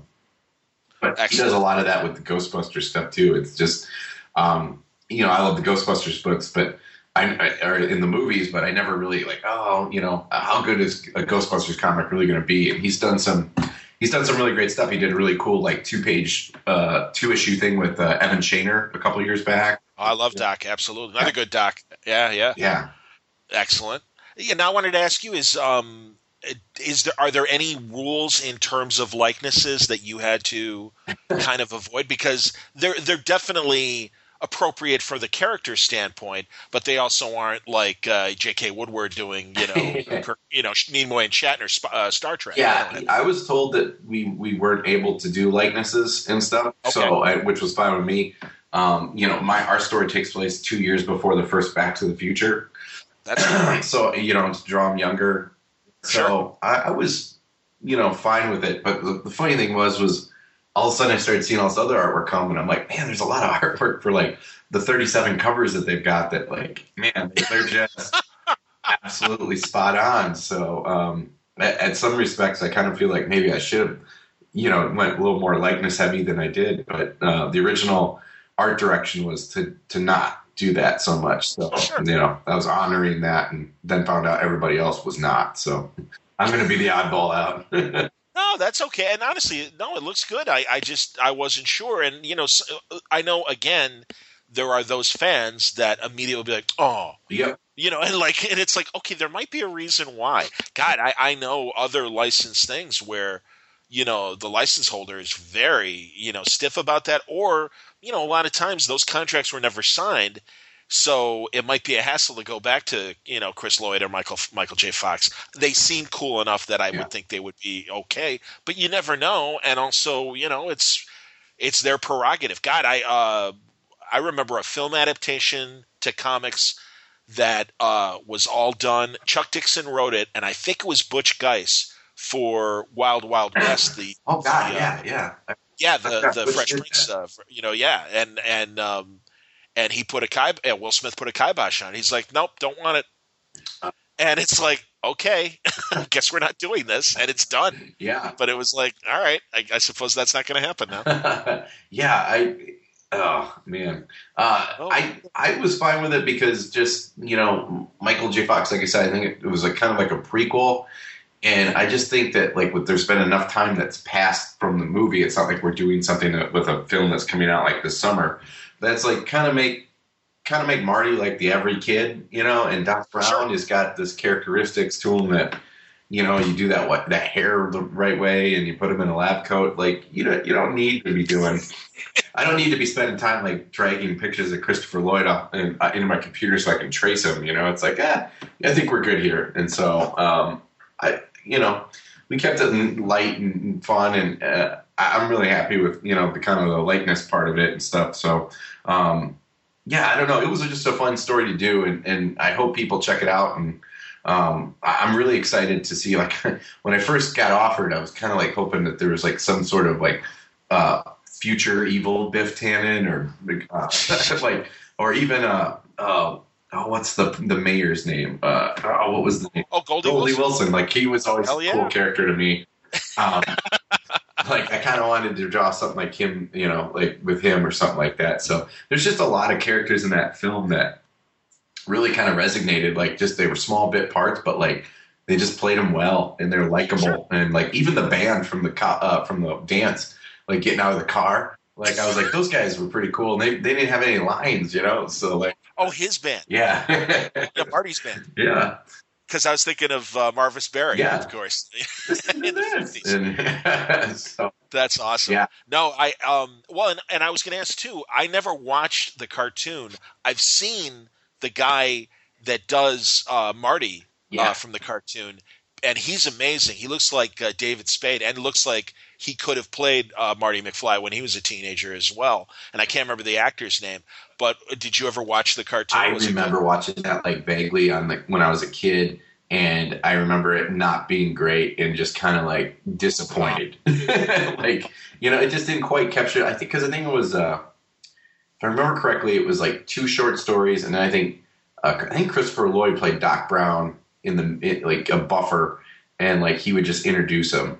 Yes, I remember that. Yes, indeed. And I just remember as a kid too, like when you knew the actor that was in the movie wasn't that voice of himself, and you just kind of got disappointed. Like, I can appreciate. I remember Hulk Hogan's Rockin' Wrestling, you know, and I was like a huge Hulkamaniac when I was a little kid, and then all of a sudden it was I don't even remember. I think it was Ray Romano, the guy who played Ray Romano's brother. Brad Garrett. Yeah, that makes sense. Garrett was I found out years later that he was the voice of Hulk Hogan in his own cartoon. That's fantastic. And, hilarious. But I just remember being like all psyched about it, and I'm like, that's not Hulk Hogan's voice. And so just those little things that just sort of bummed you out, you know, and you're just like, No, I know. I understand what you mean. You know, I can't remember in the 70s, and sadly that's how old I am, when they had the Muhammad Ali cartoon. Oh, wow. And I've only seen bits of it, but now I'm going to have to YouTube that later tonight. Yeah, really. And I mean, of course, I remember the horrible Mr. T cartoon, although Mr. T was actually in it. Yeah. And a buddy of mine played Jackie Chan in the Jackie Chan cartoons. And in that case, Jackie was willing to voice it himself, but it literally, you know, without, and I hope this doesn't sound offensive, but really, like, his accent was too thick. Yeah. And they really were like, I don't know if kids are going to understand it. Right. So they got my buddy who was already, there was like a magic dragon that would like, I think he was like, would tell inspirational stories or you know, have something sage to say to the group. And they're like, can you do Jackie as well? And it's like, sure. You know, and he's like, is Jackie okay with that? And they're like, no, actually he is. And yeah, I mean, that was the great thing was like, you know, Jackie's like, yeah, okay, no problem. You know, it's like, okay, whatever. You're still getting paid. Yeah, exactly. And that's fine. He's like, even better. I don't have to work. But no, he totally rolled with it and was like very sweet to my friend and everything. So yeah, it was like, okay, good. You know, he was very relieved. That's cool. So very funny, man. Well, let's move on to Howling Commandos because, first of all, really happy. I didn't realize that it's you and Frank Barberie, and I'm a big Five Ghosts fan. Yeah, and Frank is a great guy. I'm sorry I wasn't in New York, so I didn't have a chance to see him in his local haunts this past weekend. But every time I see him at cons, we shake hands, and I'm always glad to see him.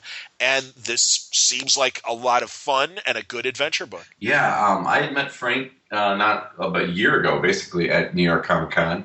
And we kind of just bumped into each other, had a beer one night, kind of with Declan Shalvey and Michael Walsh, and kind of chatted and got just, you know, not good friends, but, you know, just con friends that you always see. Yeah, good hangout too. And I was a huge fan of his stuff too, and I was just like, you know, kind of on the radar of what he was doing. And I knew he was kind of starting to get more Marvel work and stuff like that.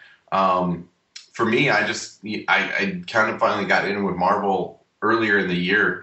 Helping Mitch Gerrits out with the Punisher, and I did a couple issues of that with him. I kind of split in art duties, and then Ant-Man annual came up, and so I ended up doing the Ant-Man annual, which came out like right as the movie came out, which was great. Yeah, I've got that absolutely. Yeah, super blessed. Nick Spencer wrote a really cool script, and Doesn't surprise me. Another good team up. You and Nick, very good. Yeah, super fun. And then our assistant editor on that was John Moyson, and Will Moss was the editor. And when that was wrapping up, I was just kind of checking to see if there was anything else that they might have for me. And John was like, well, why don't you do this promo piece for this upcoming book we had called Howling Commandos? And he had sent me all the characters, and like, it was, when I got the list of characters, I couldn't do anything but smile, because it was just this awesome, 1950s Jack Kirby monster, Orgo. I know. I love Orgo. 1970s Marvel, which was some of the earlier stuff that I ever got my hands on. Was, like, when I was a kid, there was, like, my brother had a friend who's, like, his older brother was going away to college, and he wanted to get rid of some stuff. So he sold my brother, like, a box of comics, and it had probably maybe, like, 80 or 100 comics in it. And it was all 70s stuff. And so it was, like, Nova, and Tomb of Dracula, Werewolf by Night, Man-Thing, like, just all this great stuff. And so me and my brother just destroyed that stuff when we were younger. And I just really fell in love with, like, the 70s Marvel stuff when I was really young. And so Man-Thing has always sort of been, like, kind of like on that comic book bucket list to draw. And so when I saw him on the list, I was like, that's awesome. And I don't know, it's really cool, because, like, you got Dum Dum and Jasper Sitwell in there in some capacity. So, like, I just think it does a really cool job of, like, plotting from different ages of the Marvel Universe. And we've got some really cool new characters, like Teen Abomination, who's the son of Happy Hogan. He played a small role in Superior Iron Man recently. I had to kind of go back and check. And, so he had, like, a couple issues he was in there. And Hit Monkey, which has kind of come out in the last couple of years, which is really fun. That was, Daniel Way, I think, right? Yeah, Dan Way, absolutely. And Vampire by Night, she's a kind of like a really small character from, like, the later end of Werewolf by Night, I believe. And well, now that's interesting. I thought that Jeff Parker created that. You know what? You're right. There was I think her mom actually was a character in that. And I'm sorry. Oh, I see. In the original Werewolf. I didn't know that, because I was kind of hoping that Jack Russell might be part of this group. Well, but I'm happy that Parker's there. Are we going to possibly see Jack Russell? I hope so. We've talked about it. We've, me and Frank, we love the kind of old Legion of Monsters stuff, and we didn't want to make this. There's been a couple of incarnations of this Monsters Howling Commandos thing, and we didn't want to make it too on the nose with, like, it's the Legion of Monsters, but now they're just Howling Commandos. They kind of just did it with this really cool Deadpool miniseries that's kind of been tied into Secret Wars.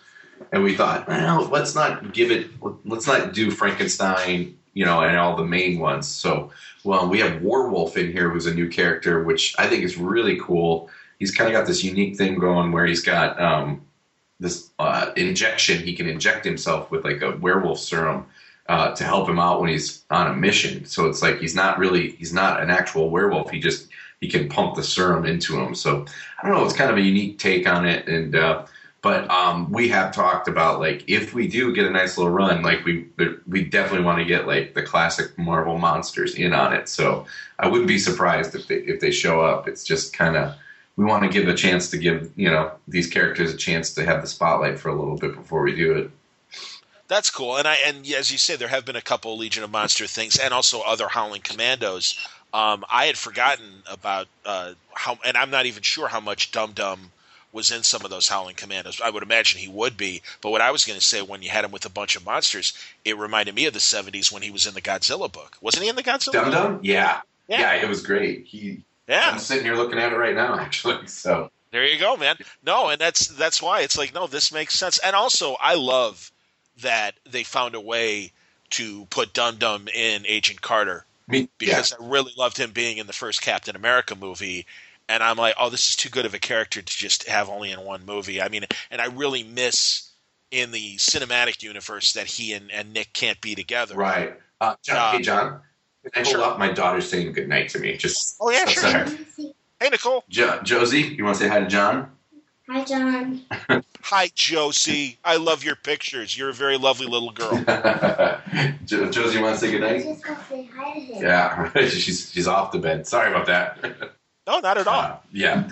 No, I thought they got she just left, so I think. Okay, man. Yeah, no worries. We're back. Trying to give a good buffer, but we give her a little cameo on Word Balloon. That's all right. She's adorable. I thought they got such a great actor too that it's like, man, you can't just kind of give that guy a one appearance in one movie kind of thing. And they've been really smart with Agent Carter and stuff, and how they've kind of been able to bring that back and stuff. I hope that they get like something like I think the LMD thing, like life model decoy thing that they've kind of got going on with them is pretty clever. That's one of the coolest things I think about the book that we have is that it's almost like our leader is kind of like the most you can get rid of him. He's Kenny from South Park, really. Yes.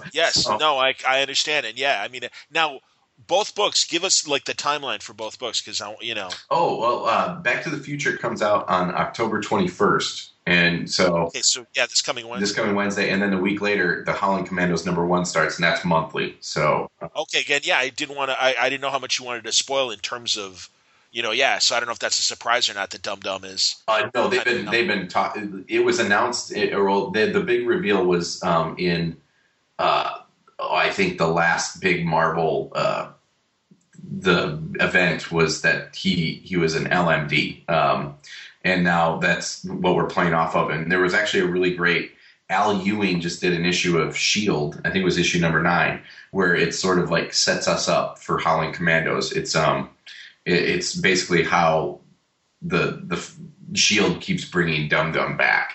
And so he comes back a couple times as a LMD, comes in this tube, he busts out, he's ready to kind of roll and take on the next mission. And so it's really kind of a neat kind of thing, like, this man-machine kind of thing that he's conflicted with because, he's still got Dum Dum's personality, which goes against doing this, but at the same time, every time he's like wanting to be, he's almost like the Wolfman. He doesn't want to exist, but like something comes up where he feels like he's the only right person for the job.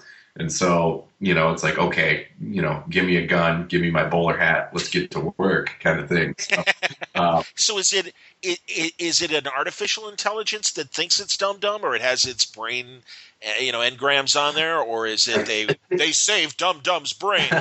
It's not Dum Dum's brain, but they've gotten those personality traits down so much that he really does truly believe he's Dum Dum, Okay. And, so he's so it is an artificial intelligence that is so ingrained with his personality, it considers itself to be dumb. So that's interesting. So what kind of interactions does he have with old Nick? Well, Nick's not too much in the book. He's got we've got Marina Hill that he's mostly responding to at this point, and they clash quite a bit. It's pretty fun.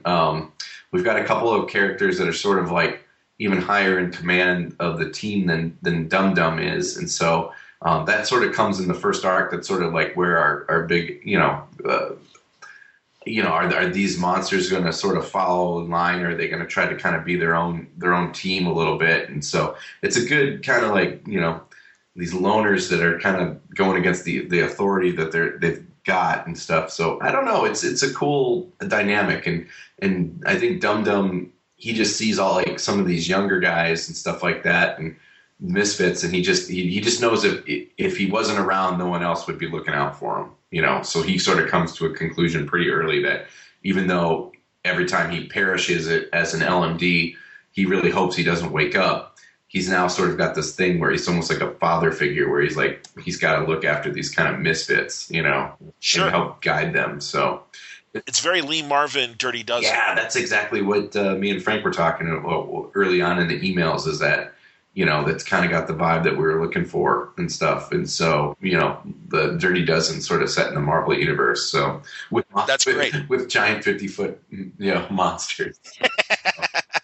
That's cool. And I mean, like you said, Jasper's out in the book as well. Now, is his current condition already known? Yeah. It's okay. So we could totally say that it's zombie Jasper Sitwell that's in the group as well. and that one's a great one to play off with Nick, because that's the one that hits Nick the hardest. It's the one he knows, and he doesn't realize, right away that he's a zombie. Oh, you mean Dum Dum doesn't realize? Well, when he first gets introduced to him, he can't believe that this is his friend that he used to go to battle with, and he's confident. He's the one he kind of really wants to try to fix the most. He thinks maybe there's a cure or something like that, and it's just every time he tries to have a conversation to see if there's anything in there, the only thing that Sitwell really kind of looks at him and he's like, "Dum Dum," it's the only thing. Yeah, it's very basic. So there's a little bit of comedy in there, but and that's one thing I think Frank is really good at is he really balances a lot of the action sequences. It's a unique book. I mean, just it's these horror characters in a S.H.I.E.L.D. team book. So you've kind of got you've got kind of traditional Marvel universe. And then, you kind of want to throw a little humor in there, too. And so, I don't know, I feel like a lot of writers would kind of rely on one of those pretty heavily, and maybe the rest would sort of get sprinkled in. But Frank does a great job of balancing all of it. I don't know. And all those characters, too, I don't know how you write them all and get them in there as well as he does, but he does a great job of fitting them all in. Really nice. Jeff Parker was using Man-Thing in a great way. He was, yeah.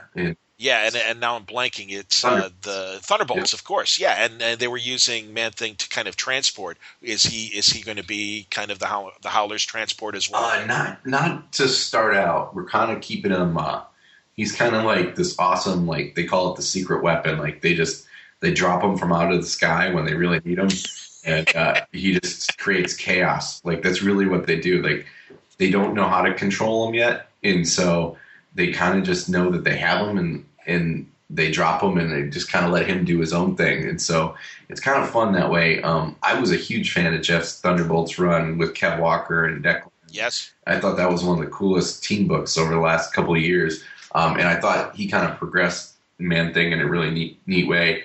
But for now, we're kind of leaving that mystery of what he can be and what we can do just kind of in the, and just letting him almost be like he was in the original series. You didn't know what this thing was capable of. Hopefully, if we get a nice long run, we can kind of explore it. But with 9 characters in the book, there's only so much we're going to do at a time. So. Understood. Yeah. Well, you're right, and this is your first arc and everything. So how's it feel, man? I remember years ago when you were doing sketch cards for Marvel, and now you're doing a regular Marvel book. Yeah, it's awesome. I mean. It's one of those things that finally happens and you really want it. And it's like, you're not really spiking the football at this point. You're just kind of like excited to get to work. And, sure. I've had a lot of great friends who deservedly this came their way and, was really happy for them. And you just kind of were like, well, it'll happen when it happens. And so, I was really happy with kind of like slowly creeping in, like I did like 6 pages in this issue of The Punisher and then, half a page, half an issue here, and then getting to do the Ant-Man. It was a really cool, like, gradual process, and so, I don't know, and the projects have been really, really cool. I mean, I think everybody dreams of, like, X-Men or Spider-Man or something like that, but, with this, we're creating some characters, so, like, to turn in, character sheets of characters that didn't even really exist before, like, that's a thrill that I never really even thought of. I think as a kid, it was like you just always wanted to draw the big guns,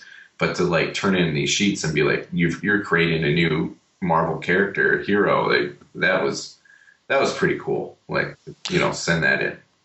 But I got to say, man, I've always appreciated some of the weird projects that have come your way from, I don't even know if you're considered, were you a co-creator of Mr. Murder? Yeah. Yep. Well, there you go. I mean, that was, really, really beautiful and a great book. And I hope a character, or at least that you do get to go back to that kind of work at some point. Yeah, because I've got a lot of creator-owned ideas. I know me and Scotty Young have talked about doing one, and we were actually probably, if this Marvel stuff didn't happen, that was sort of like the next route was going to do something with him, and terrific. And we still have it on the back burner and stuff. And I know that man's keeping a little busy.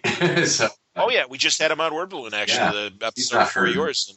And yeah, man, no, he's and I know he's brimming with ideas. Hell, man, even just idle conversation on Twitter, different things like, and I know we've talked about it before, wouldn't it be great to bring back some of the old radio characters and stuff? Yeah, I think about that stuff all the time, and it's like, to try to get the rights to it or, all that stuff. Like, it's still one of those things that, like, I would love to do it. And I kind of think some of these characters, and I don't, we got to talk to like a guy like David Gallagher or something, like what he did with Johnny Dollar.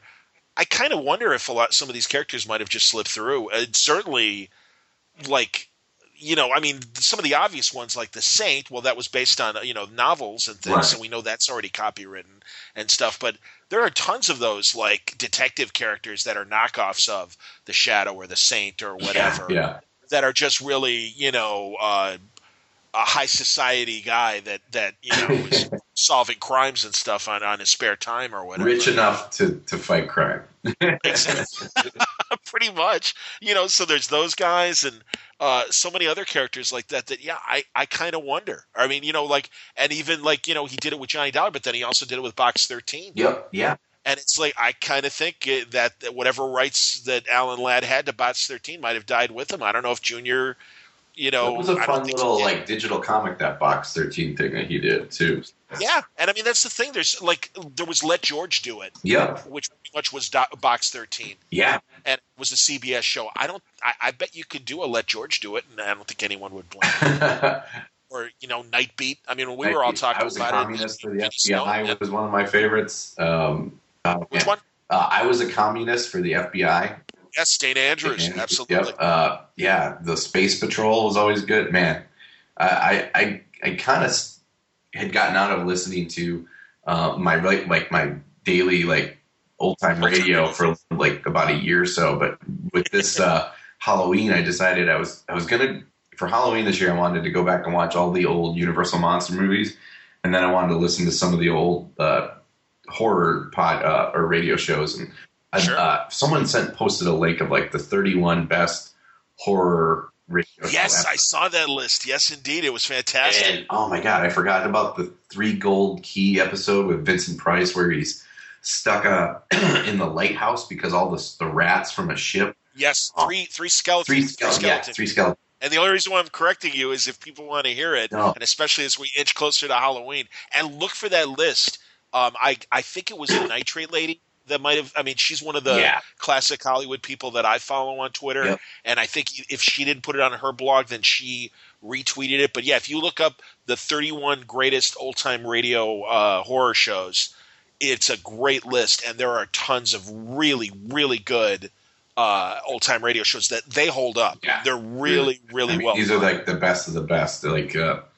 There's one of the I just last night was listening at Suspense, but it's the 3 girls who go out to a movie and there's like a killer, and it's a very simple premise, but just the way the production was, and God, I can't even remember who the actress was, but it was just so good the way it was done. It's like it just still holds up. It's incredible. The production value of it, it just, man, I can't recommend it enough. It's a good way to spend a night if you're into especially this time of year, if you're into kind of trying to do something fun for Halloween.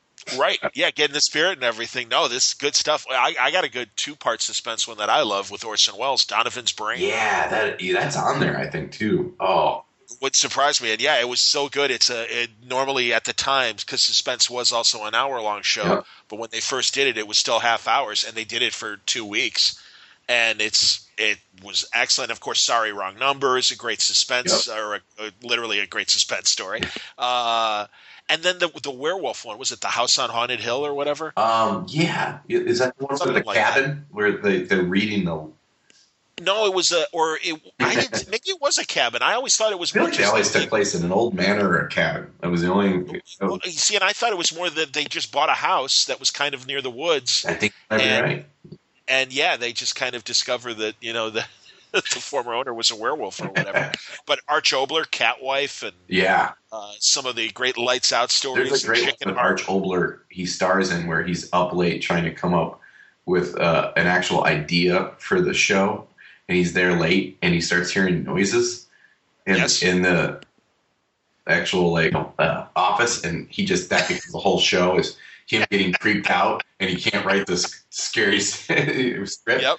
And for people who don't know, Arch Obler was basically the Rod Serling of like the 30s, 40s, and 50s, pre Twilight Zone, and a very cool writer and also great host, and much in the Rod Serling vein. Yeah, I for every issue of Howling Commandos, I try to like somewhere sneak in a little nod to someone in the I think the preview page has already been out, but there's an oil rig in the first issue of Howling Commandos. And it just needed, the name was always written on these oil rigs when I was referencing. So it's just got Cheney written on it, you know. It's just something simple like that to just. Sure, man. And Obler is definitely a name on there that I want to sneak in somewhere. Well, that's a good idea. Absolutely, yeah. Obler's a good kind of like nondescript name right. that you could throw there, and people who know will get it. Hey, how about your Vincent Price work for Blue Water? Oh man, yeah. It's funny because like I still have some copies of that, and I go to conventions, and you can just kind of get the vibe of like, you know, Mr. Murder, and if the old, that kind of retro stuff sells well, it's like, I'm going to put some of these out and just see if anybody likes it. And it's so funny because I put it out and someone walks by like, oh my God, I love Vincent Price. And so maybe it's a little older work than I like to go back and look at, but it was fun, man. It was my first time getting to write anything too. And, sure. It's one of those things of, you know, Blue Water gets maybe deservedly a reputation than what it does. But at the time, I just, you know, I was probably my second or third project ever, you know, and I just told them, just emailed them and was like, hey, I got this idea. And they're like, oh, go ahead and write it and draw it. And I was like, really? And so. And what movie and character were you riffing off of for your idea again? Well, it was actually just a love letter to old time radio. It was Vincent, the character was Vincent Price. Or not Vincent Price, but it was his likeness. And he was like an old radio star with his wife. And they had like a Benny and Betty kind of radio show family. And the ratings were sagging, so they were bringing in another character. And his wife was getting attracted to that guy. And it slowly started to drive Vincent Price mad. And so he kills him one night. And he like shoves him in a broom closet in the radio.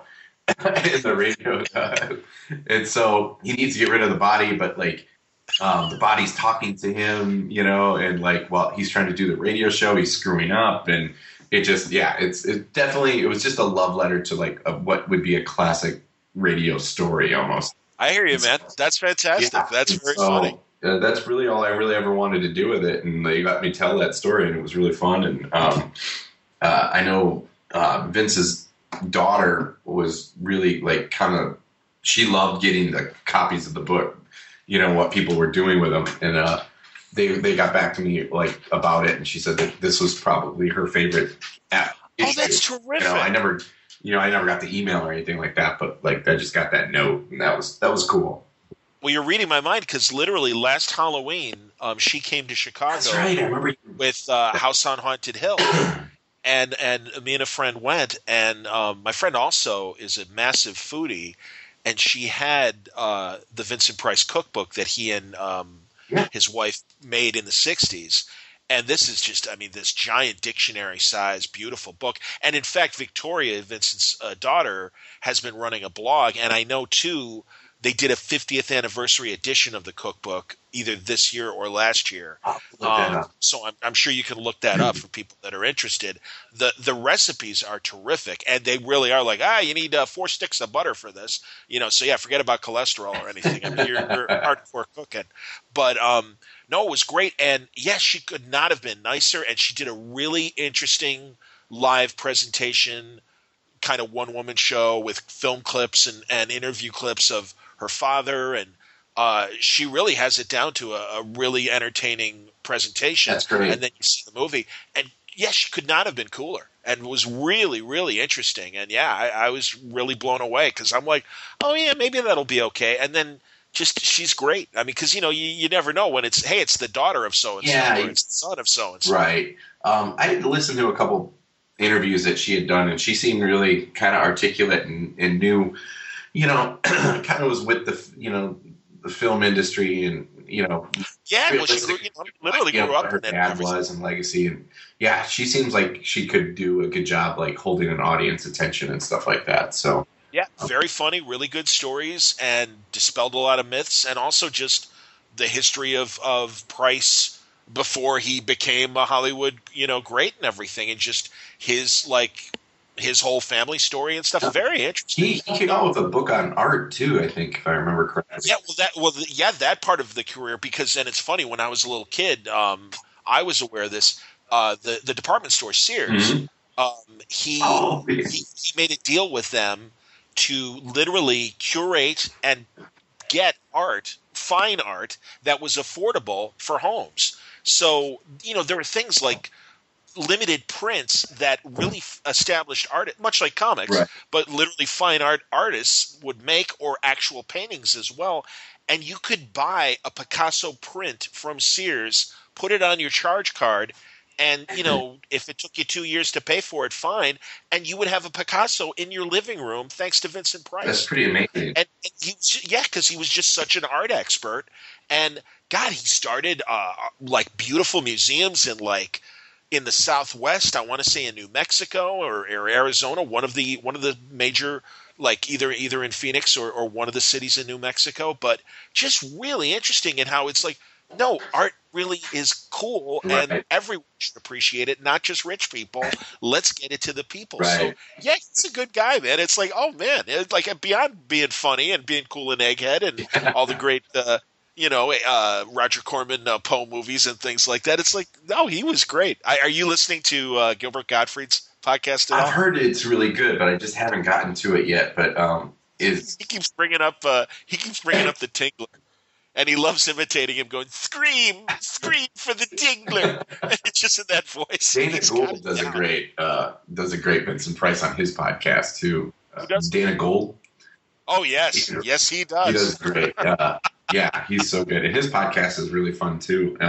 This is good, actually, man. We're staying in the Halloween because you're right. Dana Gould, his Halloween episodes, because he's such a huge Halloween fan, he usually goes all out for his October episodes, and I think he just released his he calls it the Son of Halloweenery, and then next year will be the Ghost of Halloweenery. I would imagine, exactly. No, you're right, and not only at Halloween time, but even pretty much year round, he does a lot of great behind the scenes stories of great horror films.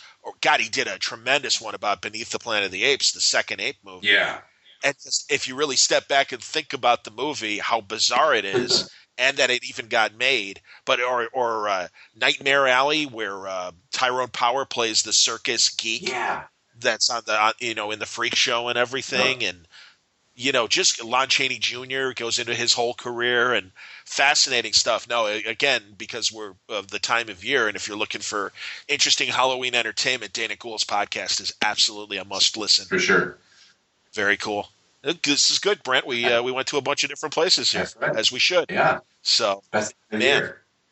Well, hey, seriously, nice going, and let's hope that Howling Commandos is a nice, healthy run. Me too. And absolutely, man. And if not, God forbid, I know you got other tricks up your sleeve, but this is a good opportunity for people to really appreciate your art. I'm really happy for you and Frank on this. And also coming this Wednesday, the first issue of Back to the Future. There we got Brent Schoonover art right there for you. Well, thanks so much, John.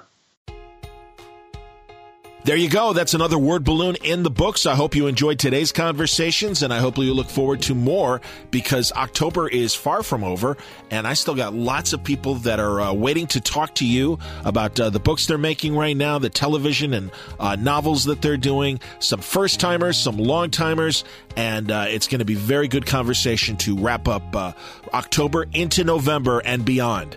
Coming up in the weeks ahead on Word Balloon. Stick around. I think you'll enjoy it. Today's show was brought to you by In Stock Trades at InStockTrades.com. Great deals are happening right now at In Stock Trades. Select Dynamite titles are up to 70% off. All DC and Image titles are a huge 45% off. There are also select Marvel Soleil and Famous Author titles up to 70% off. Select Boom Studio titles are up to 70% off. Great deals happening at InStockTrades.com. Things like from Paul Pope, Batman Year 100, and other stories. The deluxe edition hardcover is 50% off, $14.98. You can also get another DC book that looks kind of interesting called Graphic Ink, the DC Comics art of Darwin Cook. Holy cow.